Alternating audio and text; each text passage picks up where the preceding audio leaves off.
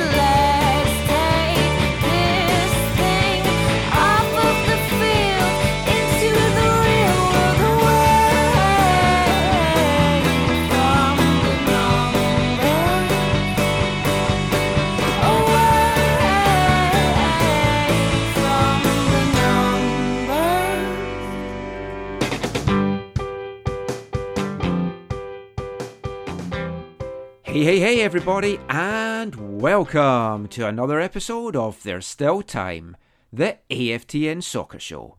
I'm Michael McCall. I'm Steve Pander. And I'm Zachary Adam Eisenheimer. And we are doing this on Zoom again tonight. We'll put some of the clips up on YouTube. And I'm keen to do that because nobody told me it was cosplay tonight.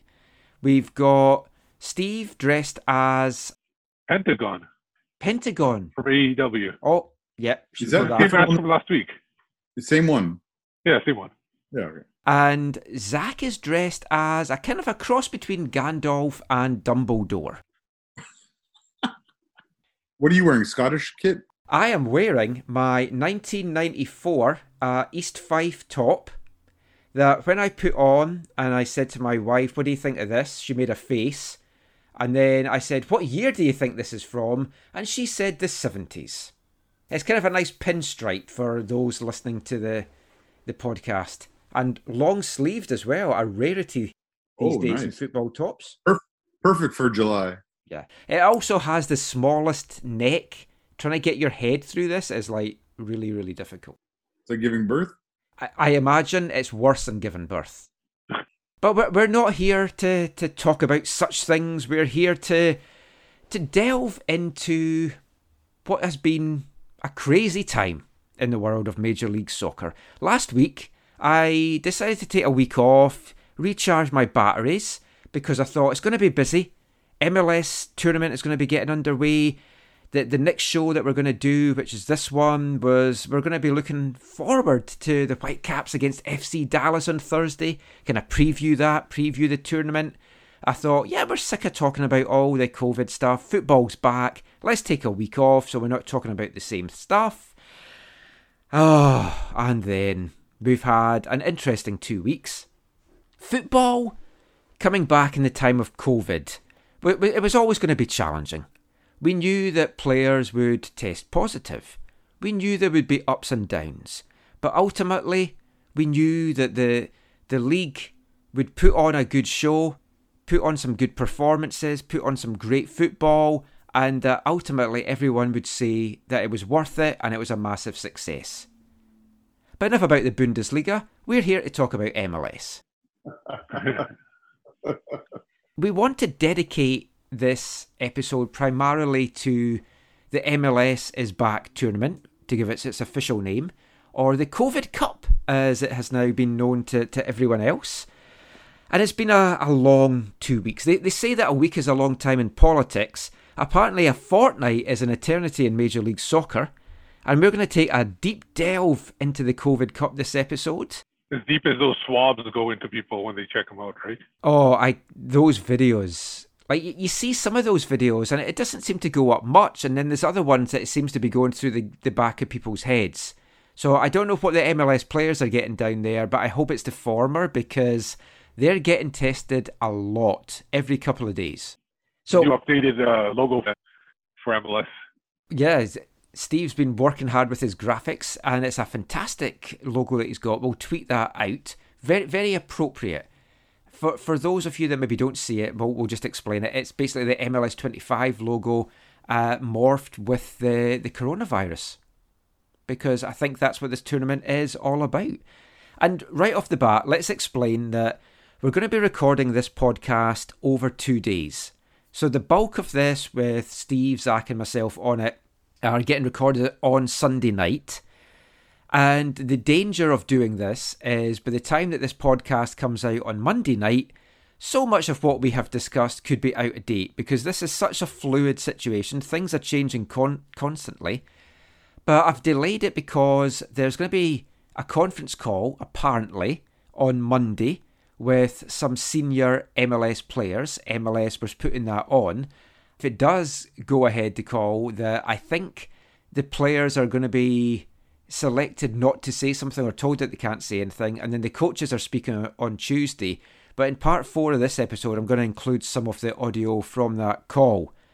But for now, at the time of this recording, on Sunday night, I just want to summarise what has been an insane few days.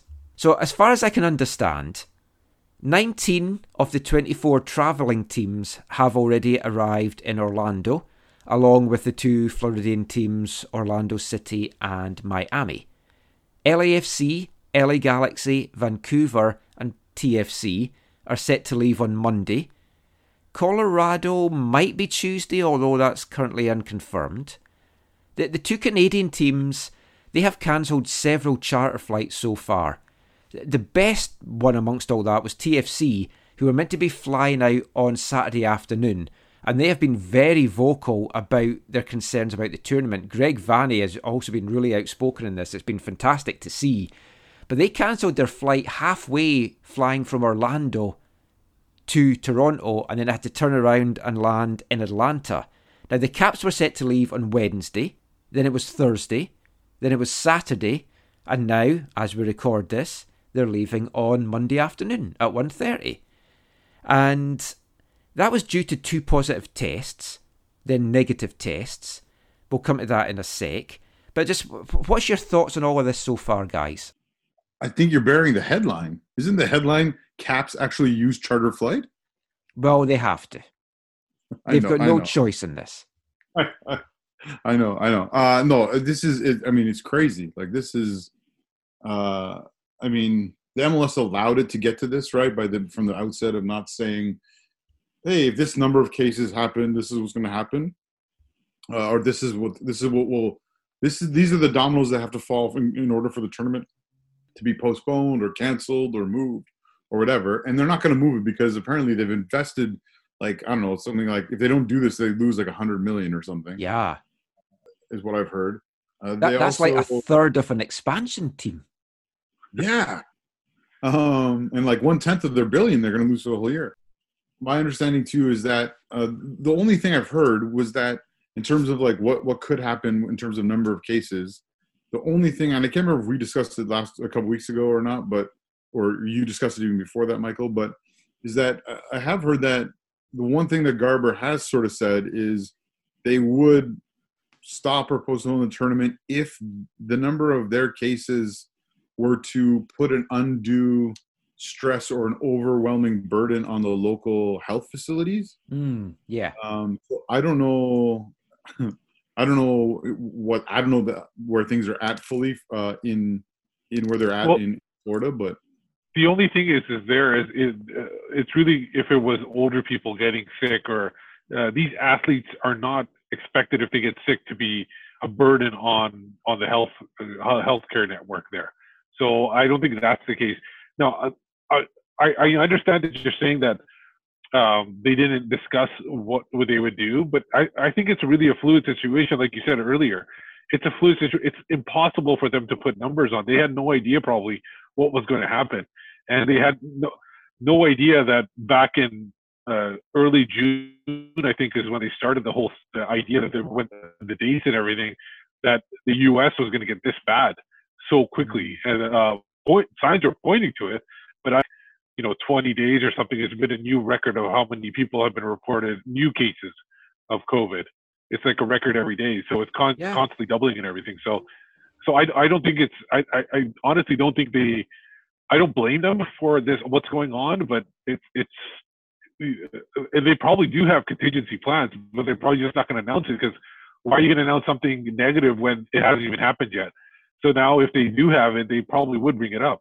One of the counter criticisms that those Steve is that they locked themselves into Orlando so early when they didn't have to.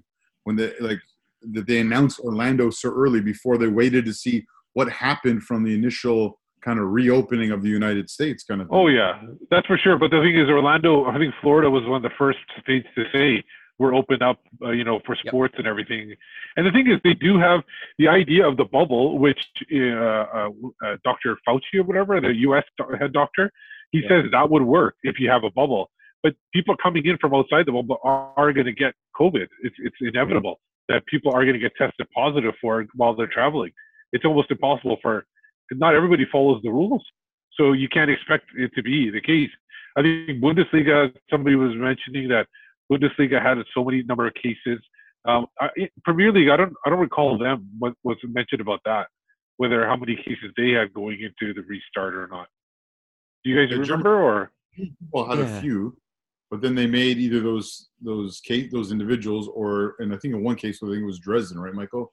Where Dresden had to sit out for a couple of weeks. But I think they're still supposed to make up those games, or did make up those games in the end. But the difference there is the number of cases in the country are a lot less, minuscule.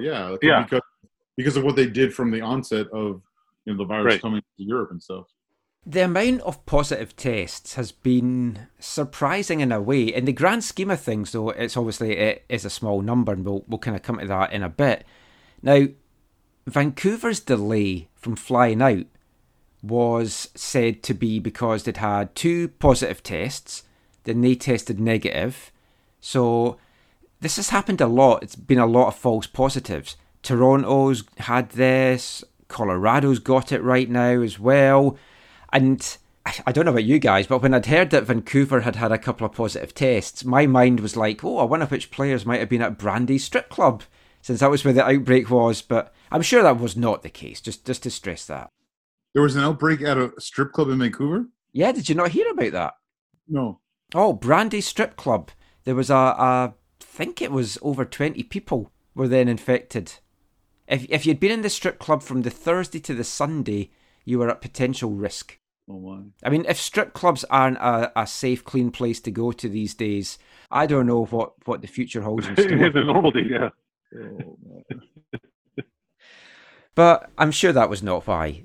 There's also been unfounded speculation that the Canadian teams are waiting to the very, very last minute to travel, as in Toronto and Vancouver, because Montreal's already there, because they're waiting to see if the tournament gets cancelled so that they don't have to be down there and then come back, because then they'd have to go into 14 days quarantine. I'm pretty sure that's not why they aren't going down, but we'll talk about players' kind of physical and mental health in the next part. But how unsettling must this be? Especially if we just look at the Vancouver situation. For these players, it's like they've told their family, especially those with kids, okay, Daddy's going to Disneyland without you. I'm leaving on Wednesday. And then the kids are like, oh, okay. And then Wednesday night, Daddy's still there. And it's like, it's okay, I'm going tomorrow. And then the next night, he's still there. And then, so I'm going at the weekend, but no, he's still there. And then they must be like, please go. But to be serious, I mean, this is really unsettling for the players because they don't know when they're going. You've got to kind of get in a mindset for travel at the best of times, I feel sometimes. And to have all this and everything they don't know what they're going into, they're just hearing all this stuff. I'm pretty sure the stuff we're not hearing, that the players are hearing amongst themselves, it must be really tough for them. Yeah, especially the unknown. I'm sure they've been told quite a bit of what to expect, but even then, you just don't know what to expect because once you go there, things change really quickly. So it is difficult, and I wouldn't want to be put in that situation. I probably, if I was in their position, I would have opted out of the tournament myself. I don't recall, I know other leagues have that opt-out. Does MLS have that opt-out? I'm assuming they would too, right? If somebody wasn't comfortable? They've got it if you have a medical thing, so you can get signed off that you've got a medical issue for not going. If you just don't want to go, then you've not got that option. They can leave for a family emergency. So if there's a death or something, they can leave. But then someone then going back to Canada for a death has to quarantine for 2 weeks. People whose wives are pregnant, they're not able to go back for stuff like that.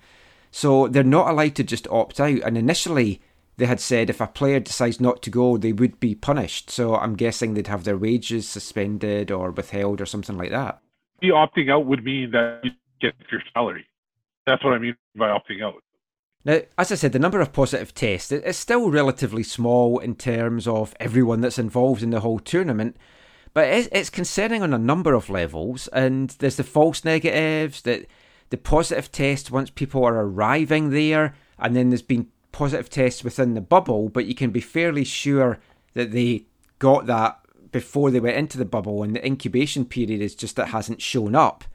Obviously not a guarantee of that, but we keep getting told that once inside the bubble, everything is really good. Now, I had a chat, Sam Stachel from The Athletic, and there was an epidemiologist, we're having a chat, which I jumped in on, and they were kind of talking about the false positives and everything like that, and they think a lot of it could be coming from the fact that they're using different labs. So they're using labs in their local market. So in Vancouver, for example, we're using a certain lab to do the tests. Well, once they land there, it goes to a local lab and they're getting different results. Which for me, if I test positive, then you do one that's negative, then you need to do another one, which you would then hope is negative. But then what if that's positive and then the next one's negative and you're going back and forward like that? Like, aside from MLS, I find that just concerning in general, that you can't really rely maybe on the tests. And I know it's maybe a small fraction, but that is just a general concern, I think. Yeah. You'd think that a positive test followed by a negative test would be, need to follow up with a confirmation, especially if you're saying it's, hey, in this lab it's positive, in this lab it's negative. You think the second lab would need to have another test to verify that for something like what they're trying to do with this tournament. Yeah, just don't take it for granted that it's all okay. I think some teams are having to get 2 consecutive negative tests. I think I'd read that's what happened with Colorado. That makes sense. Now, the big talking point, obviously, in the last couple of days, Vancouver's scheduled first opponents were FC Dallas. And they are the worst affected of all. I think it's 9 or 10 players now and 1 coach. It's been really hard to kind of keep track because it seems to be going up and increasing every single day. You also then have to factor in they've got 3 players out on loan to other teams that they can't use in this tournament. Their first choice goalkeeper is under domestic abuse allegations, and I think I'd read that they were down to 16 available players, and many of those are likely to be the young homegrown guys because they sign a lot of that. So we'll come to Dallas in a sec. I want to look at some of the other teams that have tested positive, because on Sunday, reports are suggesting that 5 Nashville players have now tested positive. They're being isolated and quarantined. 1 tested positive once arriving in the bubble, and then 4 more have tested positive inside the bubble. They haven't trained since Tuesday, but they're set to play their first game this Wednesday. So, I mean, surely that's not going to be happening. That's going to be delayed for sure. There's no way that goes through. And the thing is about the test positive, we don't even know, could they be contaminated tests or something like that too? So it all depends on what's going on there. Steve, make sure that thing doesn't cough on you. Oh, the bull? Yeah. Again, for podcast listeners, our visual graphic behind Steve just now is the FC Dallas logo with the bull wearing a mask. He's sensible. He's one of the sensible Texans that's wearing masks. Of course, it's now mandated throughout Texas that you have to wear masks. A little bit late for FC Dallas, but it's good that they're getting there. Colorado Rapids, as I mentioned, their flight was cancelled after having 2 positive tests, and they're tentatively now scheduled to fly out on Tuesday. Minnesota, Montreal and Columbus have also had positive tests once they've arrived in the bubble. I think that's all the teams. I might have missed some. It's hard to really know. But a friendly on Sunday between Minnesota and Columbus was scrapped out of, quote, an abundance of caution, since both teams had had players that had tested positive. Now, from the get-go, MLS, as Steve mentioned, made it clear that there was no magic number of positive tests that would have the tournament cancelled. Right now, it feels that they're hoping that they can maybe get all the teams in the bubble things will calm down a little bit and that the games will be played. And that probably will be the case. But the build-up to it has been an absolute PR nightmare for the league. It's an embarrassment. Garber, who was really quick to jump on some conference calls to talk about locking out the players and then coming to the deal and then launching the tournament itself, deathly silence from the bigwigs at MLS just now. They're not commenting on calls about this just now. I can't see this tournament getting cancelled at all right now. What do you think it would take for it to get cancelled? Steve had mentioned maybe swamping the already overrun health system, but as he mentioned, a lot of the young guys, they're asymptomatic, so they're maybe not showing up those symptoms. But you do not want to be the league that puts one of your players at risk that maybe has an underlying health condition that he may or may not even know about, and then something happens to him. I mean, and there's a couple of players that with diabetes too, I think, or something. Yeah, Andy Jordan Rose Morris, and Andy Rose. That's like two of the guys that have that. So I mean, that's a worry. I mean, you hear a lot about footballers that's got heart conditions and they don't know about it until something happens to them. Because the other thing with all of this, like, people always talk, oh, they're young guys, they're not going to be badly affected. But for me, it's the long-term damage that this can do to people's lungs. And that's just not talked about. No. The thing is I think that at this point, it only gets canceled if there are multiple teams that are completely, like, taking down, basically, once this tournament starts or something like that. Or the U.S. completely gets into, like, it's a pandemic now, but I'm talking about, like, a super pandemic or something like that, where it becomes, like, they have to shut down everything or whatever, no exceptions at all. That's the only thing I can think of where they would, like, basically the way Canada reacted right away, where they shut down everything initially. America obviously didn't do that. So if they have to do that, then I think it definitely will get canceled.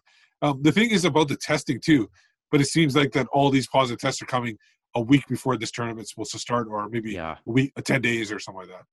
Yeah, it's the incubation period that's been the crippler for them in all of this, because it's taking a while to show up, and they've all travelled after testing negative, and then it's showing up, which just in general terms, not even MLS terms, it is obviously just a concern, because you could be with somebody that doesn't think that they've got anything, and then something comes up. You talk about, this could get shut down if, like, the rest of the state or the country gets shut down. The sad thing is, or what appears to be a bit of a sad thing for many people who continue to contract the virus, is that's not happening anytime soon in the United States as a whole, and unlikely in the state of Florida, I would say as well, that they would reverse what they've done and shut things down to try and once again get things under control and to make sure that their healthcare systems don't get swamped. There's all kinds of ways to look at this. One of the ways that I heard recently was that, the state of Florida is now worse than, I think it's number of cases per, for the population. It's worse than Italy was when everyone was, going crazy about Italy in early on in March or April or whatever. And it feels a bit weird that this is all moving ahead. MLS wanted to be the first major male sports league to get back to playing, so it looks like they're going to live that out. But I don't know. I don't think they look good right now in PR wise, and I don't know if by the end of this they'll look good PR wise. But they're playing a really risky game, especially with coming off the back of, for Garber himself, like saying, like, yeah, I'm the catalyst for threatening a lockout. If something goes bad with this, like, his reputation with the players, like, seems to be pretty untenable going forward if there's more problems with this. And so I think a lot of people risking a lot because these owners have a lot of money on the line and they don't want to lose it. They'd rather risk it. It feels like they'd rather risk not losing more money than cutting their losses for a year and hoping that they can keep people safe. The other thing as well, like you mentioned about being the first male sports league back, obviously the women's NWSL has come back, and it seems to have come back, aside from the whole Orlando Pride crazy situation with the whole team had to pull out, that aside, it seems to have gone off without a hitch testing-wise and stuff. So how has that been a success, and MLS have completely ballsed this up by the looks of it? Well, a couple of things about that, Michael. One is you're talking about a way smaller league. You know, it's almost like akin to the Canadian Premier League. Just right? 8 teams, so yeah. Yeah, and they're also doing it where? Like in Salt Lake, right? Mm-hmm. So it's not... Salt Lake's got their stats are going a little higher too. They're running higher and higher as it's going on, so it is getting higher. But I think the other thing is with the women's league is that they started earlier even, so they haven't really hit that. They were able to get into the bubble before it really started getting big in the States. So it's they kind of might have avoided the whole situation there as well. Yeah. But that's it for this part. We'll be back having a look at this big talking point from this week. The Whitecaps' first game of the tournament has been postponed. We'll be back to talk about that and a few other things after this. Hi, I'm Mark Dos Santos, and you're listening to the AFTN Soccer Show. Blind date with the Chancellor, we had oysters and dry lancers, and the check when it arrived, we went Dutch, Dutch, Dutch, Dutch, a redder shade of neck on a whiter shade of trash, and this emery board is giving me a rash. I'm flat out, you're so beautiful to look at when you cry, freeze, don't move. Chosen as an extra in the movie adaptation of the sequel to your life. A shady lane, everybody wants one. A shady lane, everybody needs one. Oh my God, oh my God, oh my God, oh my God, oh my God, oh your God, oh his God, oh her God. Everybody's got it, everybody's got it, everybody's got it, everybody's got the worlds collide. But all that we want is a shady lane. That was Shady Lane from our Artist of the Month for June, Pavement.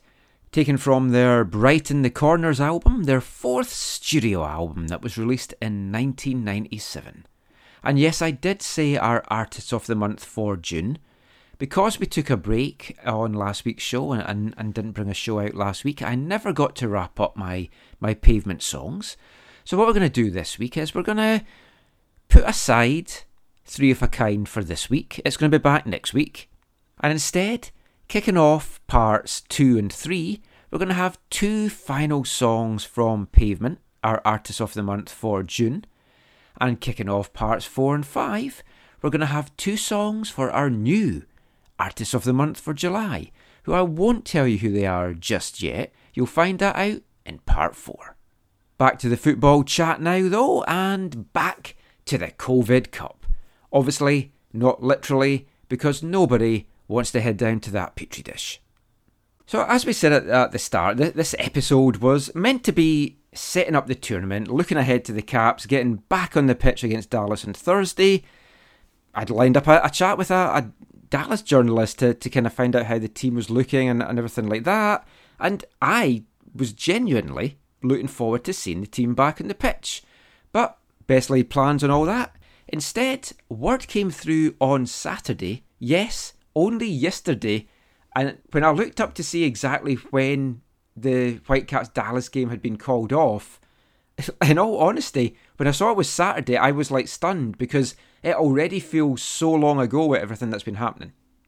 But the Caps game has been postponed to be rescheduled to a later date. I'm hoping for 2021, but I think that's probably unlikely. They have to now kind of fit this in at some point at the end of the group games, but before the playoff aspect of it all kind of starts.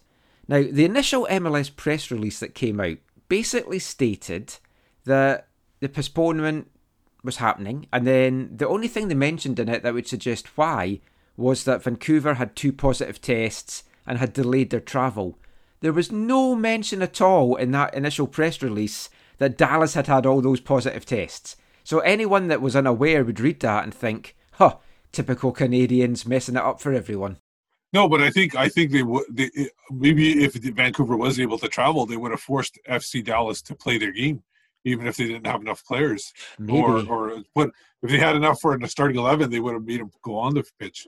I mean, that would be ridiculous. I know it's a big benefit to us. We could get 3 points, blah, blah, blah. But like for the integrity of the game, which is the big buzzword that's been used by leagues all around Europe when they're deciding what to do with the whole coronavirus, you make a team play after forcing them to go to a tournament and then them having their players positive and not being able to play, you lose all integrity whatsoever. So the league right away, as soon as they knew that these players had tested positive and had to be in a 10 to 14 day quarantine, that game should have been called off way before then.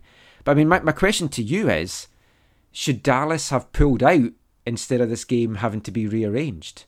I don't think FC Dallas himself could say, yeah, we got too many cases, we're out. It would have to be MLS saying, you have too many cases, you're out, right? Like, I don't think teams really have the option, is how it feels. And obviously with the communication that you just described for us, you can't trust anything that you hear from MLS or many of the front offices.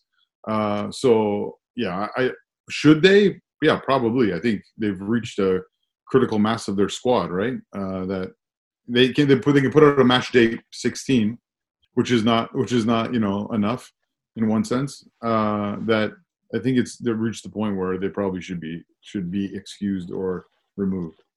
The one thing I know for sure, I can almost guarantee, is that, you know how they were talking about after the tournament they'd have games in the stadiums and everything like that, in their own home stadiums. I don't think that's happening. I think that's done at this point. And like MDS, kind of the whole way along, he seems to have been a little bit sceptical about stuff like that happening.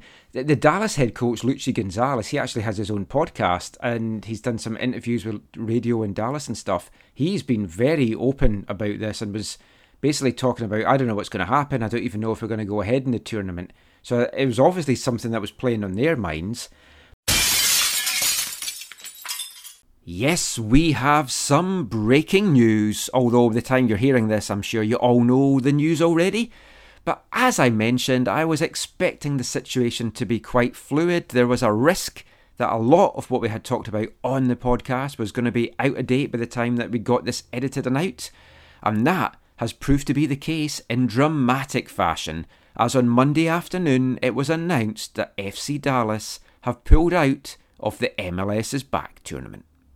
After 10 of their players and one of their technical staff team had tested positive, the decision has been made by Dallas to withdraw from the competition.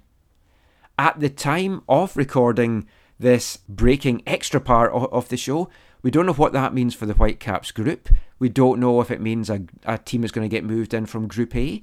The automatic thing would have been to move Nashville in it, so you're not really affecting the East-West dynamic too much. But of course, Nashville now have potentially 5 players that are testing positive for it as well, so that could all be up in the air. Yup, it's fun times for MLS. Very embarrassing, very unsettling for the Whitecaps and the rest of Group B. They don't know what the plans are just now. Things are going to be changing this week, so just keep your eye on Twitter and all the news outlets to see what the latest is going to be. The rearranged game, I mean, you were talking there, Steve, about they've got scope to fit it in. They do, but the problem is the open slots that they've got are morning games, so it's like 9 a.m. slots, and no one wants that in general, but we'll come to why in a sec. But you've also then got Dallas and Vancouver cramming games in a shorter period of times before they're maybe going into the knockout stage. But I'm going to play some audio from Marc Dos Santos, and then we'll talk a little bit about it.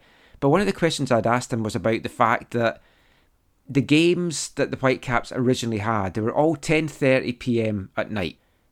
That was like 7:30 p.m. Pacific time. Everything that the Whitecaps have done, routine-wise, from sleeping patterns to how they're going to eat, when they're going to have breakfast, lunch and dinner, when they're going to be doing their training, everything was geared to all 3 games being late evening kickoffs to get the players' body clock used to that. Now all of a sudden you're throwing that out the window and you're possibly having them having to play a game at 9 a.m. So I mean, that's far from ideal, and it's ridiculous, really, and it's unfair to the Whitecaps. They're being penalised because another team had a bulk of players that couldn't play. And I know you'll say, well, they had 2 positive tests, and that could be why as well. But ultimately, it seems ridiculous. For sure. And I think eventually, but the thing is, the other thing you got to think of is that both teams have to go through that. So while in the game itself, it might not make a difference, you're right, it could make a difference if one of these 2 teams advance into the next round where it would affect them there. So that's 100% sure would affect it. So Marc Dos Santos gave a conference call to local media just before the Whitecaps thought that they were going to be setting off. So obviously that did not quite go according to plan. But I want to bring you a little bit of that now, just with him chatting about the schedule with it being out and just some of the other adversities, non-COVID related, that might be facing the team down there. So let's hear a little bit from what MDS had to say.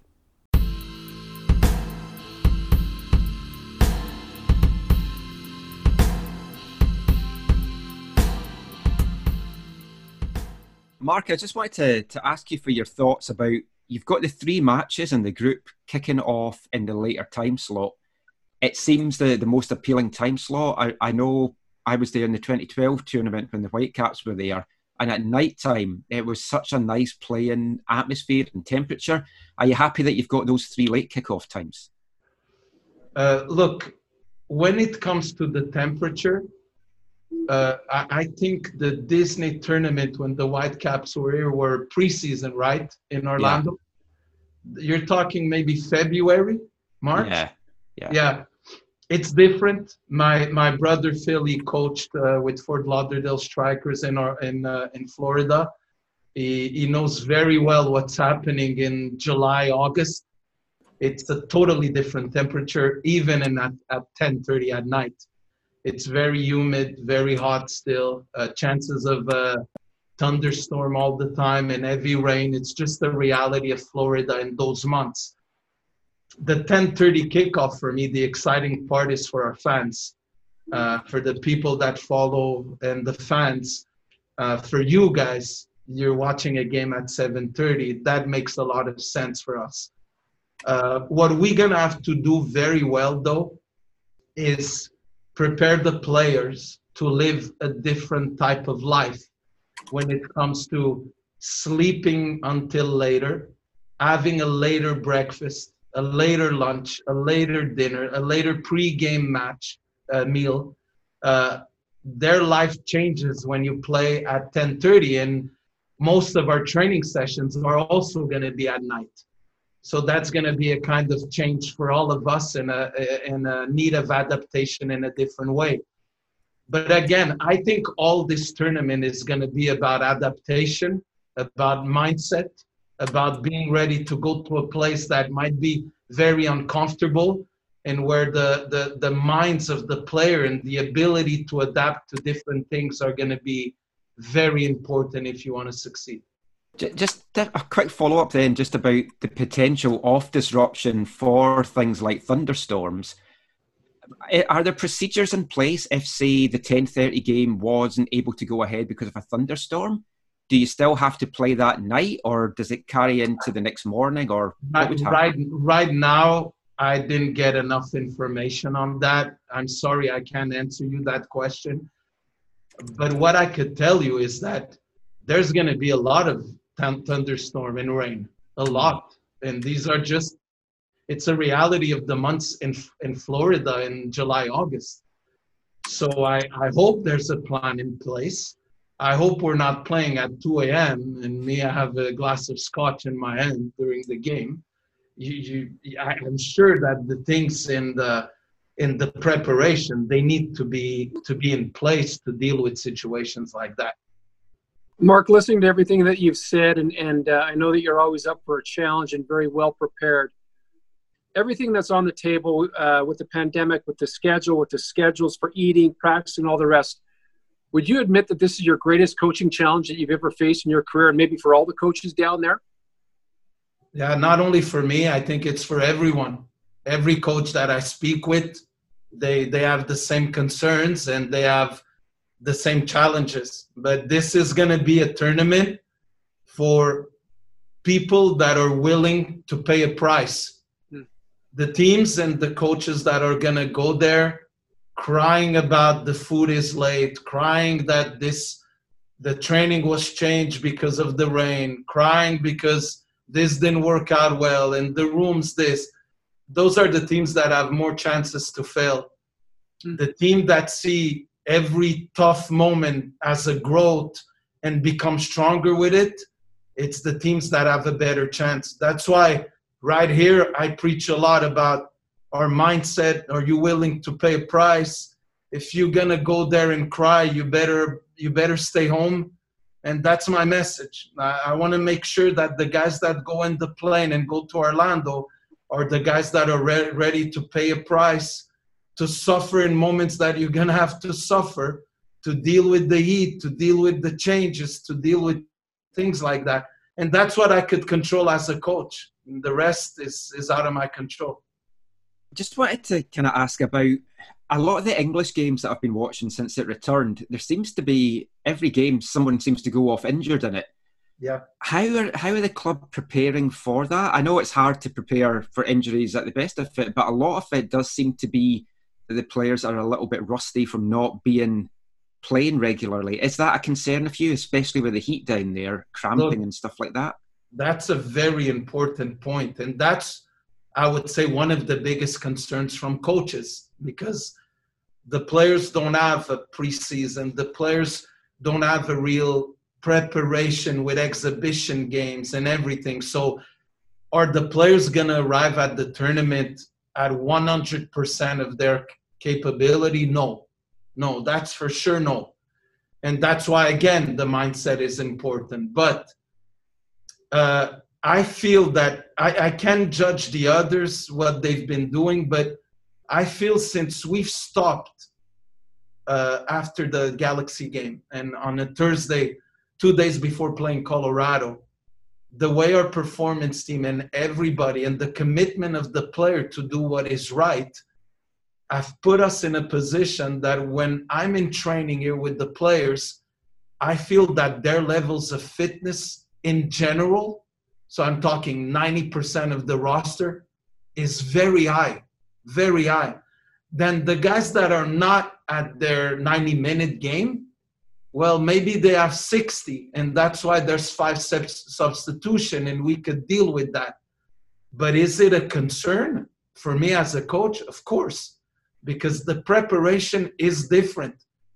And when the preparation is different and the amount of exhibition games is not there, you have a bigger risk of injury. And this is why it's happening in the Premier League. He's a gaffer. You can try it on with him. He's the gaffer. Even when he's on a limb. He's a gaffer. When his back's against the wall, has the answer to it all. He's the gaffer. So MDS there, just giving a few thoughts about the tournament. Obviously recorded about a week to a week and a half before all this stuff had happened. Just to clarify a little bit from the last question there as well, where we're talking about the fact about the weather and that there could be thunderstorms in the area, which is expected that the weather is going to be bad at points. In the summer, Florida is known for having thunderstorms. So the question I had was, if you're playing at 10:30 at night and you've got a thunderstorm delay, what then happens to that? And what I was told, because Mark didn't know the answer there, he thought it was a good point. It's something that he was wondering. He didn't want the team to be playing, as he said, at 2:30 in the morning with him on the sidelines holding a glass of scotch, although that would be entertaining for TV.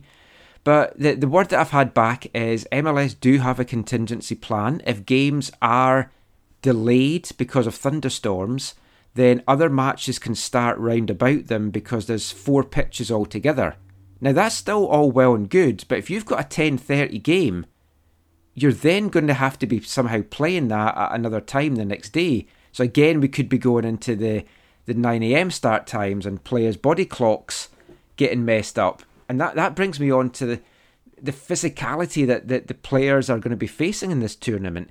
because you're expecting guys to be playing a lot of games in a short number of days. A lot of these teams, they're woefully unprepared. They're going to be playing in heat and humid, energy-sapping conditions. They might find themselves not able to play a game they were expecting at night and then having to play the following morning.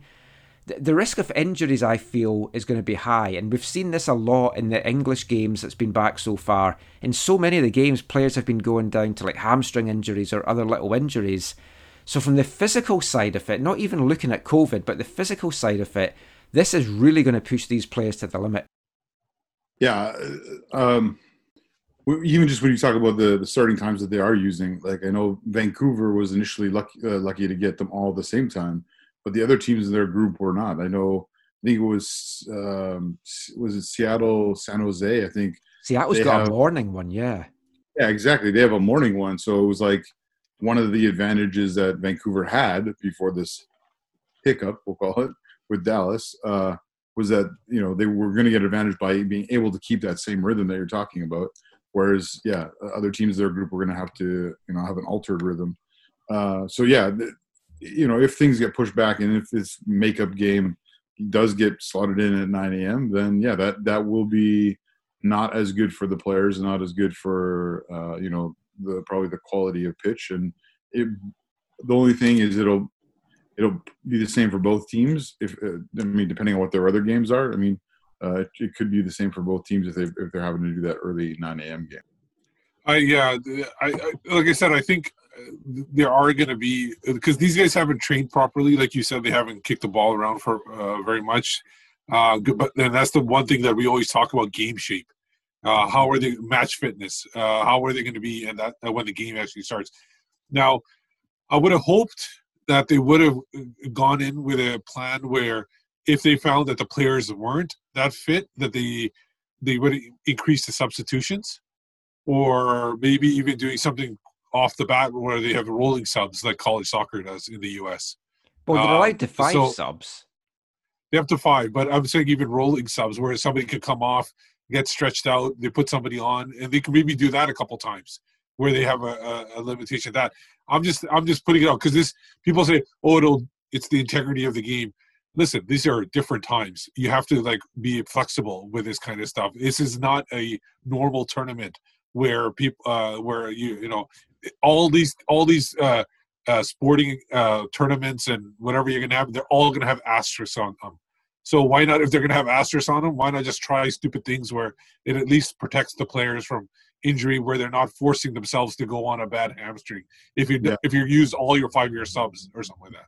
The rolling subs thing, though, I don't think is helpful necessarily from injury standpoint as well. Like I've talked to pros, especially those who are older, which MLS has a few of those. That it's not great to get all warmed up, get ready, go and play, and then stop for 10, 15, 20 minutes and then go back out. It's not It's not what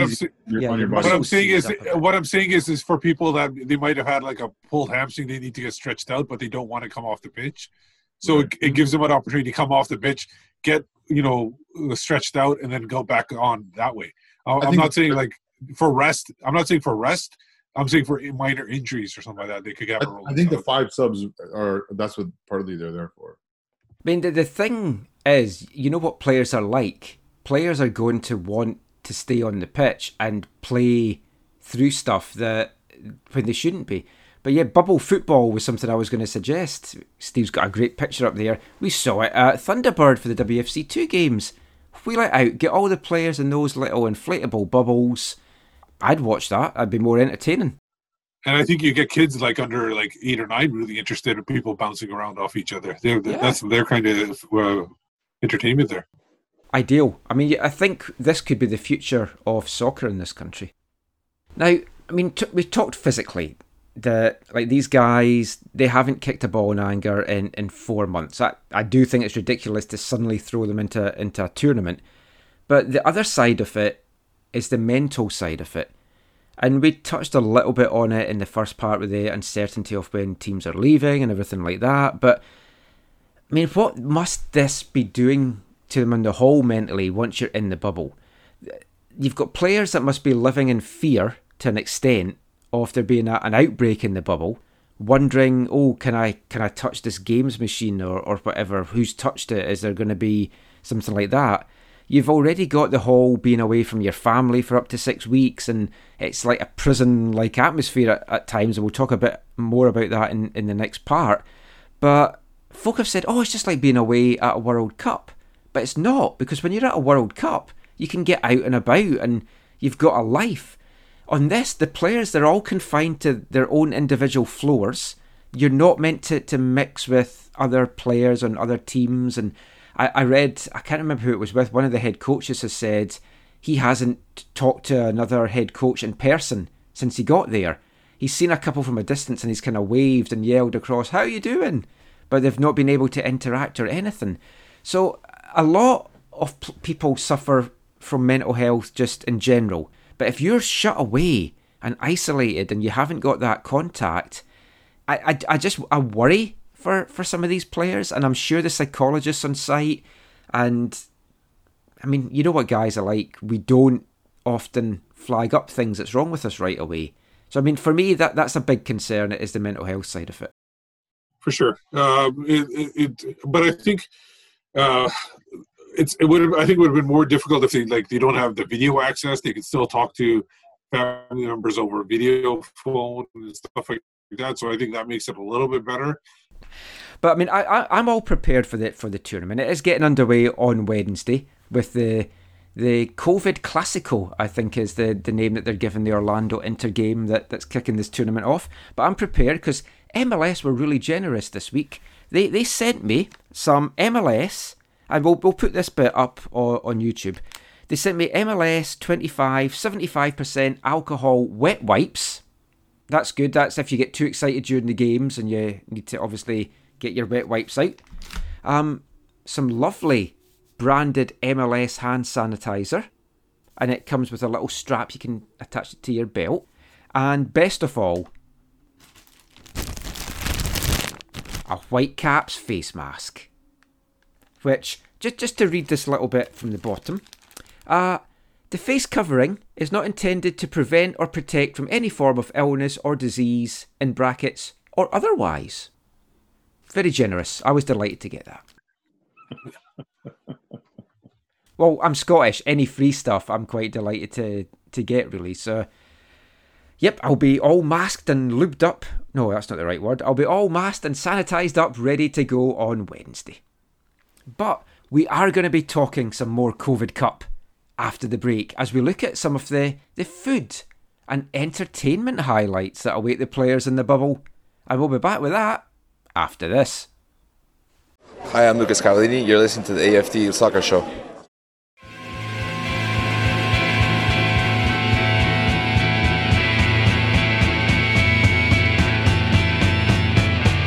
Here we go. She's on a hidden tableau. Just a 2-for-1. And the 2-for-1 is right down my alley side. I'm just a wasted behind.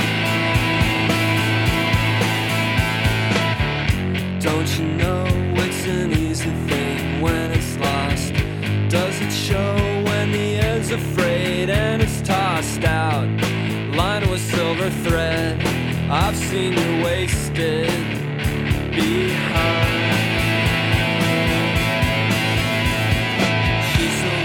Days ago, should have been a West Coast bride, backseat on electric glide, and pilots flying drive-by fleets. Don't hold your breath too long. This tunnel is a Texas mile. Cavities and yellow eyes, bleacher days a second prize. Cherry picking vagrants, my dashboard's locked. I guess I feel fine. The final song there from our Artist of the Month for June, American band Pavement. That was Texas Never Whispers. The opening song from their 1992 Watery Domestic EP. We kicked off Pavement's residency as our Artist of the Month with a song from that EP. So I thought it would be nice to kind of wrap it up with a song from that as well. Still one of my favourite things that they've ever brought out. All 4 songs on that EP are absolutely fantastic. Hope you've enjoyed them. We're going to be kicking off part 4 with our new Artist of the Month, though, for July. Who is that going to be? Where are they going to be from? Find out soon. And we're going to dedicate that song, Texas Never Whispers, to the departed Mark Panis, the Whitecap CEO, who's back now in Texas with his family. Although I'm pretty sure with the outbreak that they've got going on in Texas just now, he really wishes he was back in Vancouver.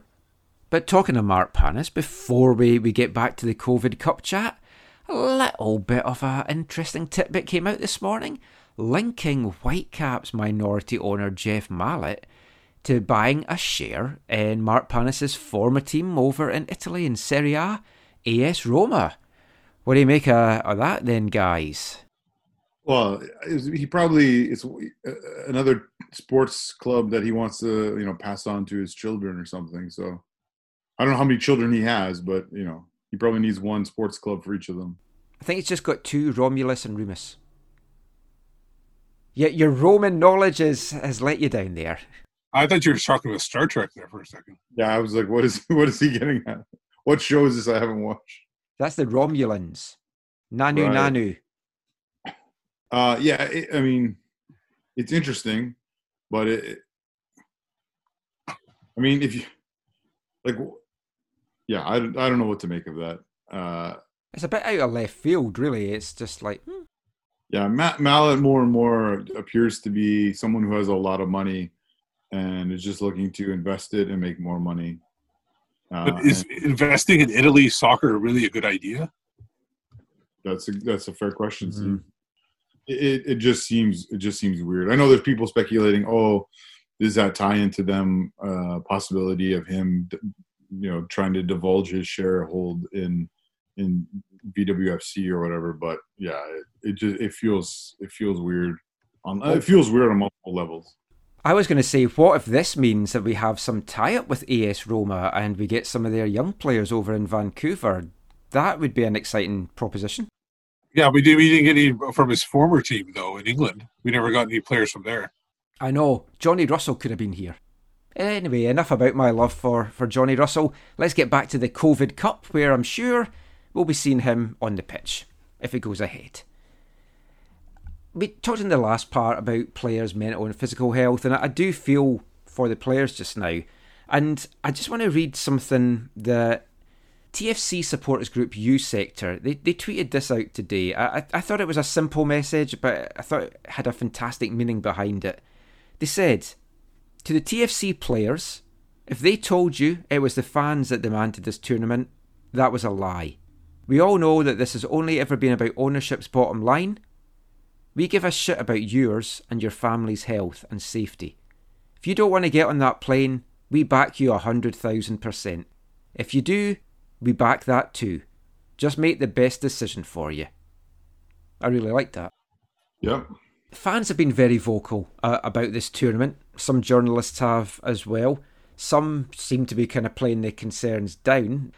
But the players, it's a strange situation because some of them are going to feel that they can't speak out. They'll be worried about speaking out. They'll be worried about repercussions, what it could mean for them, fines, whatever. We've seen coaches like Mark DeSantis gets a fine for referring to Mickey Mouse. And now we're at Disney. So there we go. Go figure. But players are clearly starting to feel anxious. And there's been a few tweets here and there. Some players, Chicago's CJ Sapong in particular, have been pretty vocal about it. Colorado's Diego Rubio shared a tweet today about another player sharing his concerns with him about breakdowns in protocol whilst within the bubble. Teams that were meant to be, as Steve mentioned, isolating in the rooms for a few days and having food brought to them, the food was not getting delivered, so they had to go down and get the food themselves and then bring it back to their room, thus using elevators or stairs or whatever, and they're quarantining to see if they've got the virus or not. So when you hear stuff like that, I mean, that is just crazy.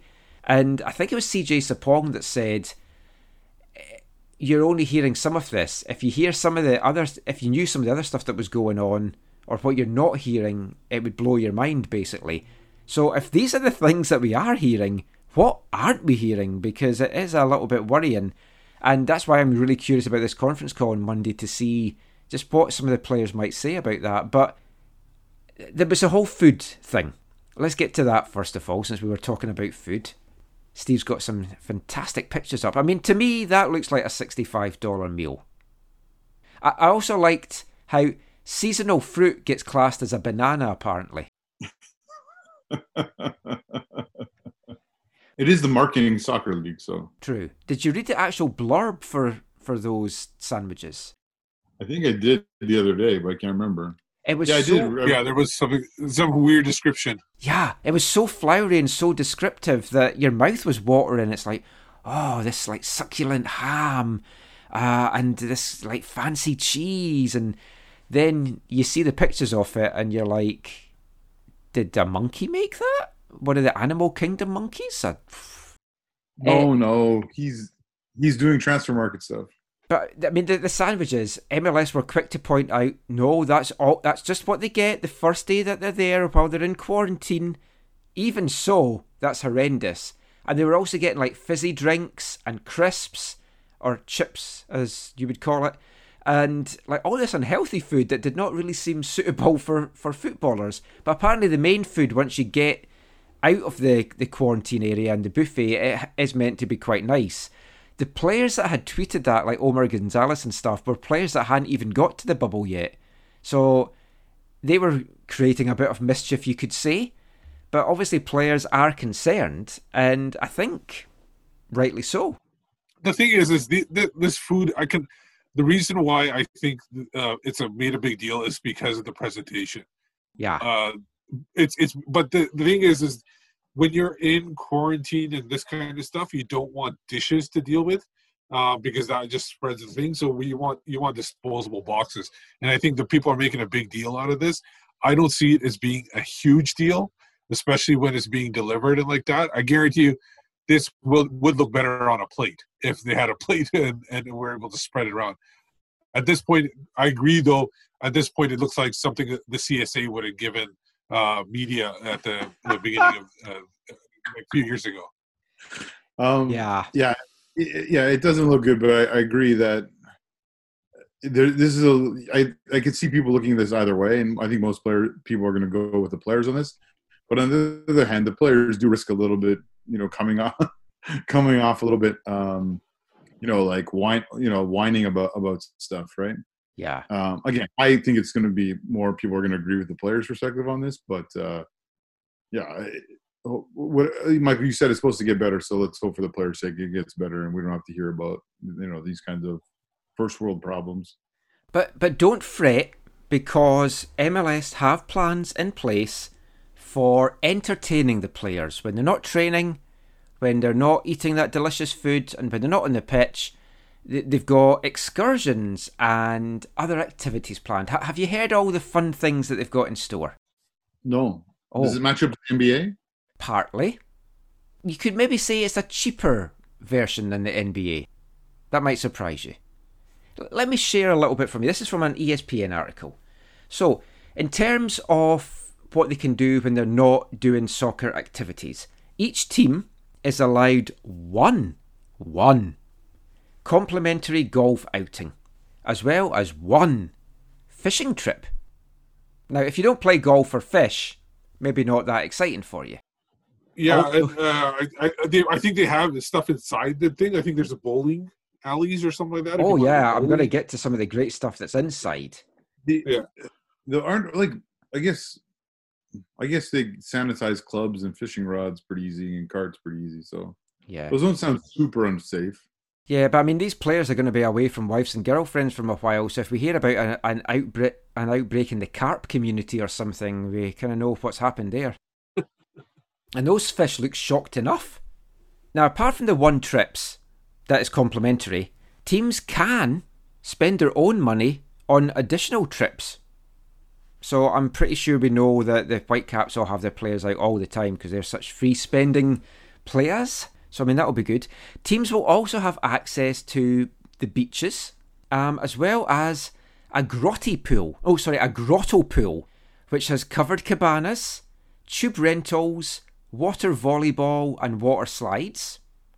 Outdoor activities will also include bocce ball, soccer pool, tech ball tables, giant Jenga, cornhole, spike ball, oversized battleship, and Connect 4. Yeah, that sounds like a fun time, I guess. To be fair, that's my kind of activities. I'd be okay with that. And I'm assuming the most important thing for all these players is they have alcohol. And I think as long as you provide them alcohol, I think they'll be happy with everything. I think they've shown in the UK over the weekend that alcohol and social distancing is not a good mix. No. Now, this is something that will excite you too. There will also be poolside movie nights featuring pop culture favourites. I don't know who that is. I don't know. It doesn't clarify. I guess it depends who's available. I think they're just talking about this franchise type movies, those big franchise like Star Wars and Marvel and DC and stuff. Well, they're meant to be getting some of the films early release or some of the superhero things. We touched on that in the last episode, but I mean, I'm joking about it. That would entertain me. I'm not a beach person, so I wouldn't really want to be like when we went to Florida in 2012. I didn't go to the beach or anything once, so like those kind of activities as an old boring fart I'd quite like that. I'm not quite sure that some of the young footballers like Jordi Reyna, Jasser Khmiri playing Jenga together. There's a TV series all on its own. Yeah, that's like a one afternoon outing or so, an hour or so you can have fun. You can't do that every day, no, for sure. I would love the water. I would do the water slides. I'd be on the water slides the whole time. A bunch of these guys will be bringing their consoles and just playing games up in their room. Yeah. Too. Yeah. Well, there is a Donkey Kong machine that all the players can use. It's a communal one, which they showed some video of players using it, and it was not getting wiped down between use. So I was going to say that'll be the super spreader. Yeah. So the other thing that we're all eagerly awaiting is what is the TV coverage going to be like? Is there going to be pumped-in crowd noise?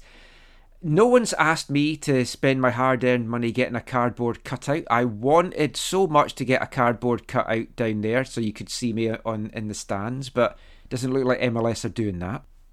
I don't know if you heard, Leeds United had to issue an apology because one of their fans had paid for a cardboard cutout and it was of Osama bin Laden. So he was in the stands at Elland Road. And nobody noticed that before they put him in? Nope. Oh. I noticed that. Was it somebody a young intern who doesn't know that? That's what I'm saying. It was probably somebody that wasn't even around back then and knows even know what's going on. I mean, the fun you could have with doing this. You could submit Greg Kerfoot and then folk would know what he looks like at a game. Well, his picture's out there now. But yeah, you could have some great fun with that. I'm pretty sure if teams do return to their home markets, as we have to say, then the clubs will look to get some money from that, and I'm probably going to waste some money getting some. I'll get Bailey, Predictor Pooch, we'll have him in the stands at BC Place. Maybe a serial killer or two. Charles Manson, that would be a good one to have. Because you want to have an intimidating atmosphere behind the goal, kind of like a rogues gallery, even more scary than what Curva Collective looked like. Oh, Michael. But back to the TV coverage. There was an article in the LA Times today, and it kind of revealed some of the stuff as to what it's going to be like. It looks like they're going to mic up the referees, or at least the referee in the middle is going to have a mic on him, so that could be interesting. I mean, seems like an opportune time to test that, because you're going to be able to hear him a little bit anyways. Nice photo, Steve. The human foosball. I think that might be the future of soccer. Maybe that's the future. There's options. I'm fed up, like watching the English games. I'm really enjoying the ones that's not got the crowd noise and just like the atmosphere of the players. So I was watching the League One playoffs.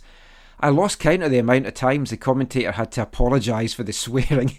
It was like every few seconds it felt like some player was going like just swearing his head off. But that's the difference there. Like if you're not going to put the crowd noise in, you're going to get that. So you'll definitely. I'm glad the Bundesliga went without the fake crowd noise. There's going to be 160-person crew producing the games and more than 20 cameras, which is about double the number for regular like MLS broadcasts. They're going to have 2 in the locker rooms, and there's going to be a camera on a drone that's going to buzz across the field during the game. See, I'm not a fan of this at all. Like for soccer/football games, you do not need that many cameras.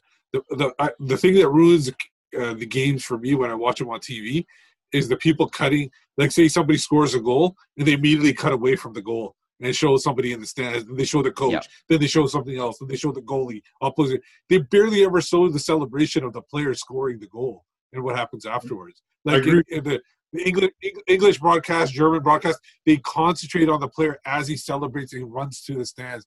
And then in the replays, you start showing the reaction of other people. I can't stand too many cameras in these broadcasts.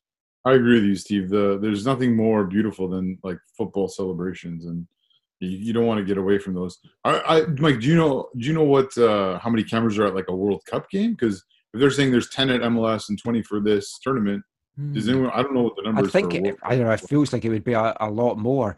The best thing about the drone thing is the article said the drone will be flying lower than would be safe in a normal football stadium with fans in attendance. How annoying is that going to be for the players? Exactly. But you're going to hear the buzzing of the drone, I'm assuming, the whole time. Yeah, I would think so. It also says that they're going to strap 2 cameras on 2 poles. So I don't know if that's Lewandowski and Boniek, maybe bringing him out of retirement or something, but that'll be fun to watch. Camera on a pole match. There we go. Is anyone taking odds on the first player to hit the drone with the ball on purpose? Well, some of our former strikers would have done it, maybe not on purpose, though. Not on purpose, no. Robert Earnshaw might have hit one. Maybe in the next field. Maybe his ball will come down during this game and hit it. Hey, that's me. Ernie's a great guy. Oh, no, I love him. We should get him on the show. That'll kill a few hours.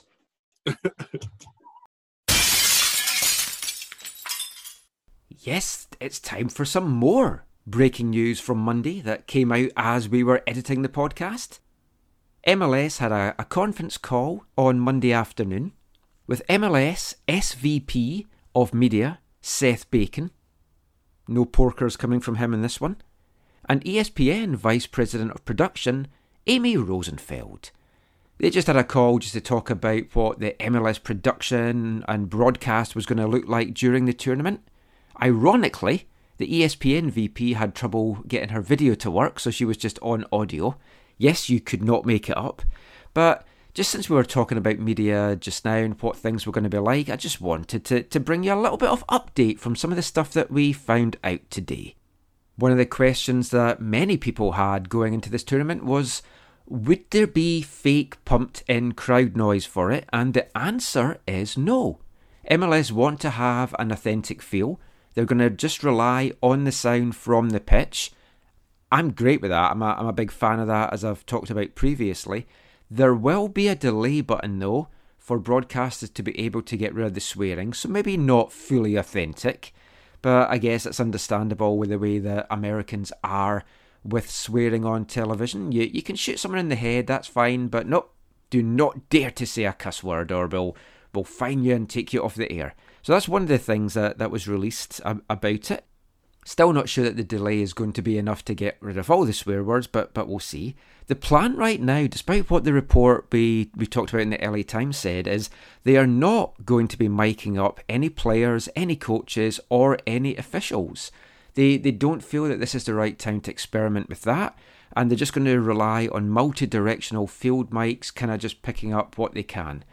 They stressed again about the authenticity aspect and that the fact that they don't want to be tinkering about too much with how things normally work. They want this to just feel like a normal broadcast. In many ways it won't be, and they do appreciate that. They talked as well a lot about the different camera angles and the camera stuff that they're doing, and I'm excited to see what it's going to look like. I just hope it's not too intrusive, and as Steve was talking about as well, you don't need too much fancy stuff going on. Just let the players score a goal, film them celebrate, and don't get too fancy with this.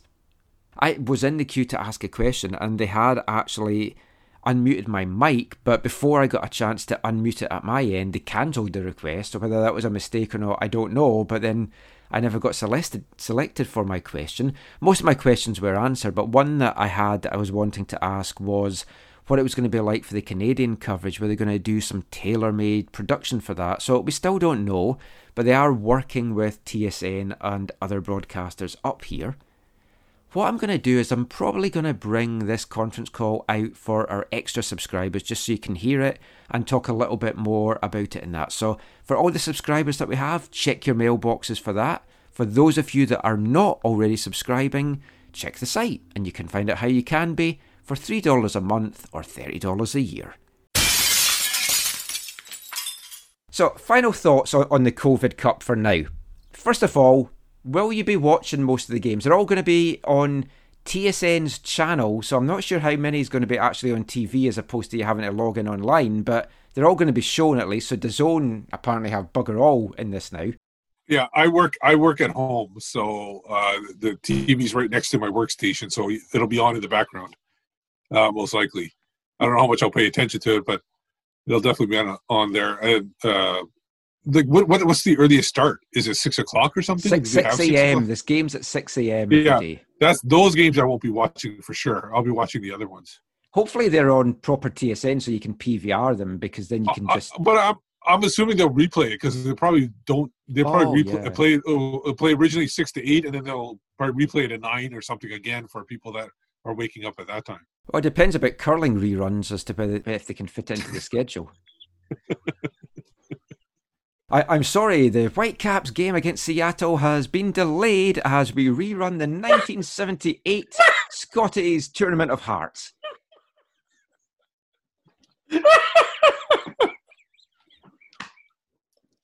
You'd be surprised at the ratings they get for those kind of things. Oh, actually, yeah.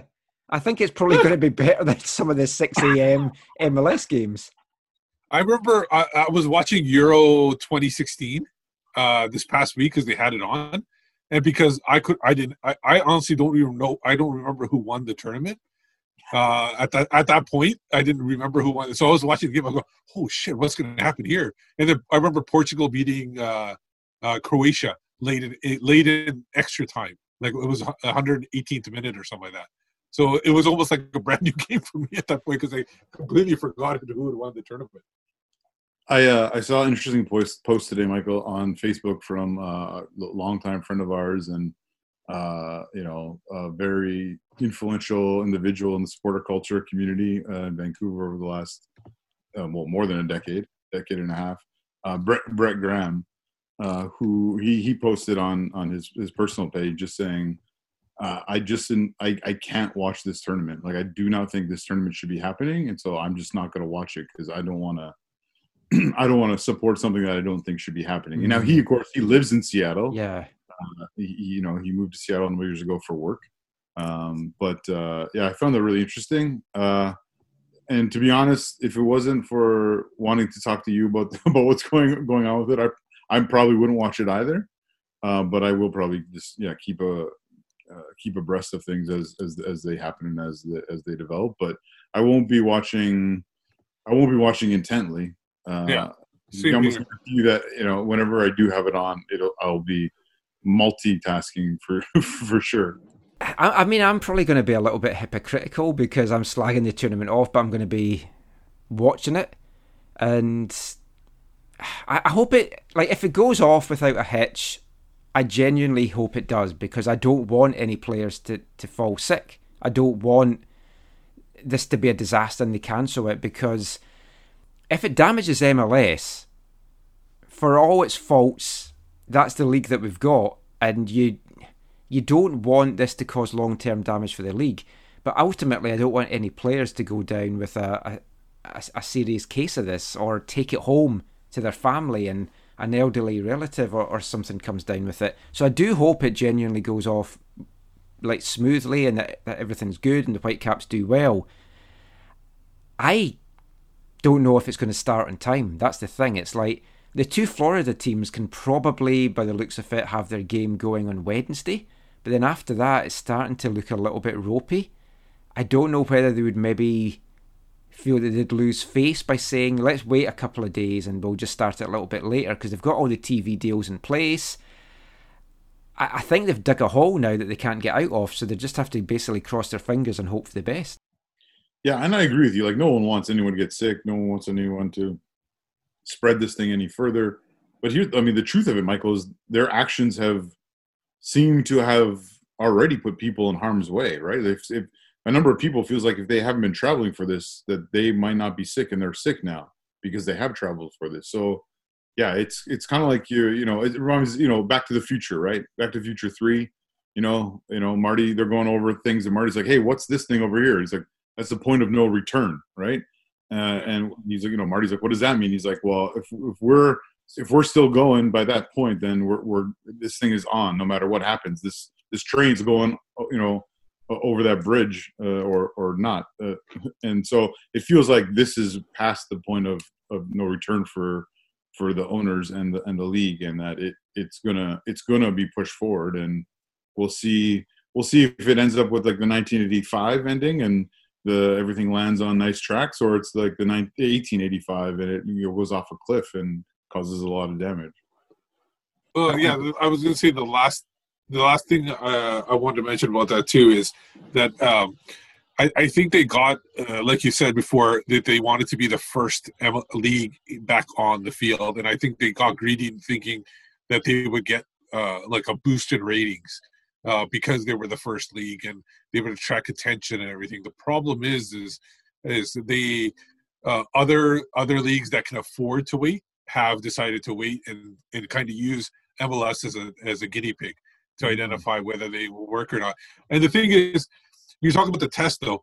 There, you got other things like PGA, for example, the golf tournaments that they do. There are a number of golfers that are testing positive, and that's a one-on-one sport where it's like you can social distance yourself from other competitors where you don't have to be around them, and that has got positive tests. I don't think it's the bubble that's causing the tests. I think it's just the overall country that they're doing the tournament in. NHL might have done the best thing by coming to Canada to do it. The problem is they're bringing a whole bunch of people that might have the virus into Canada, which I don't like. I'm so happy that they're not coming to Vancouver. Yeah, I was jumping for joy when I found that out. I did not want them here at all, especially because Vancouver is a more congested area, whereas Edmonton isn't. So it's good that they're up there. Last thing then about the COVID Cup for this part. Do you think it's going to finish? Quick yes or no.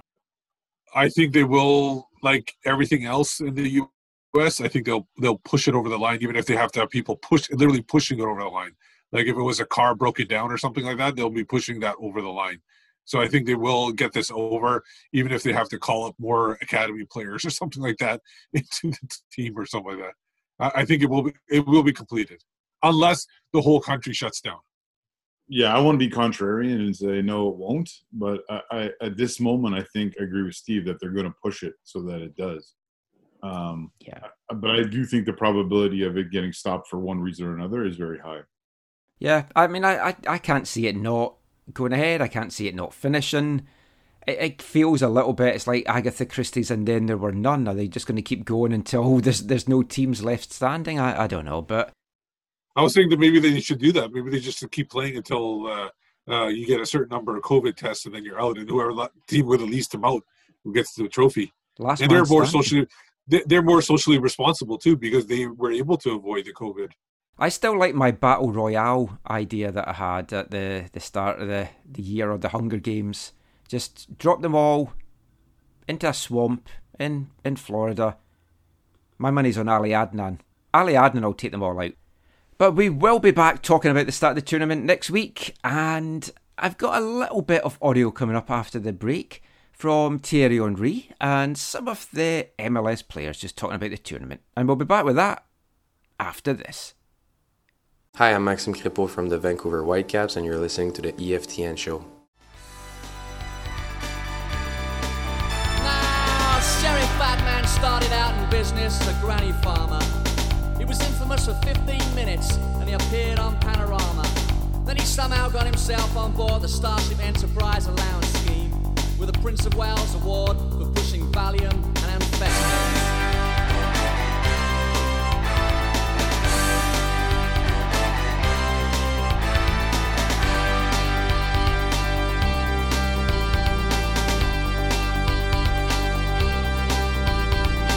Moving up on second base behind Nicholas Van Watson. pushing 100 tons.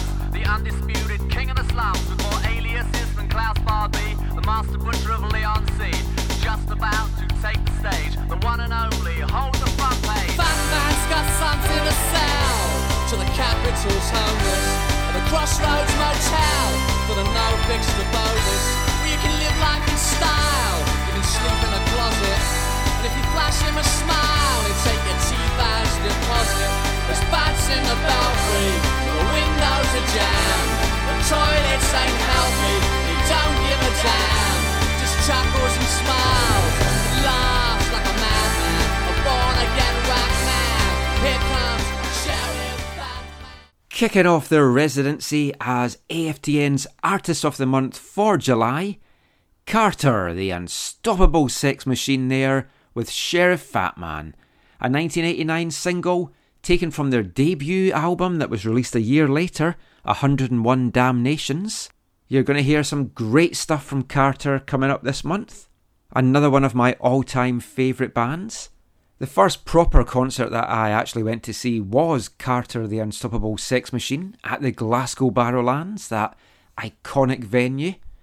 Tremendous gig that night. Support came from Irish band The Frank and Walters. Lots of great memories from us heading through to that one.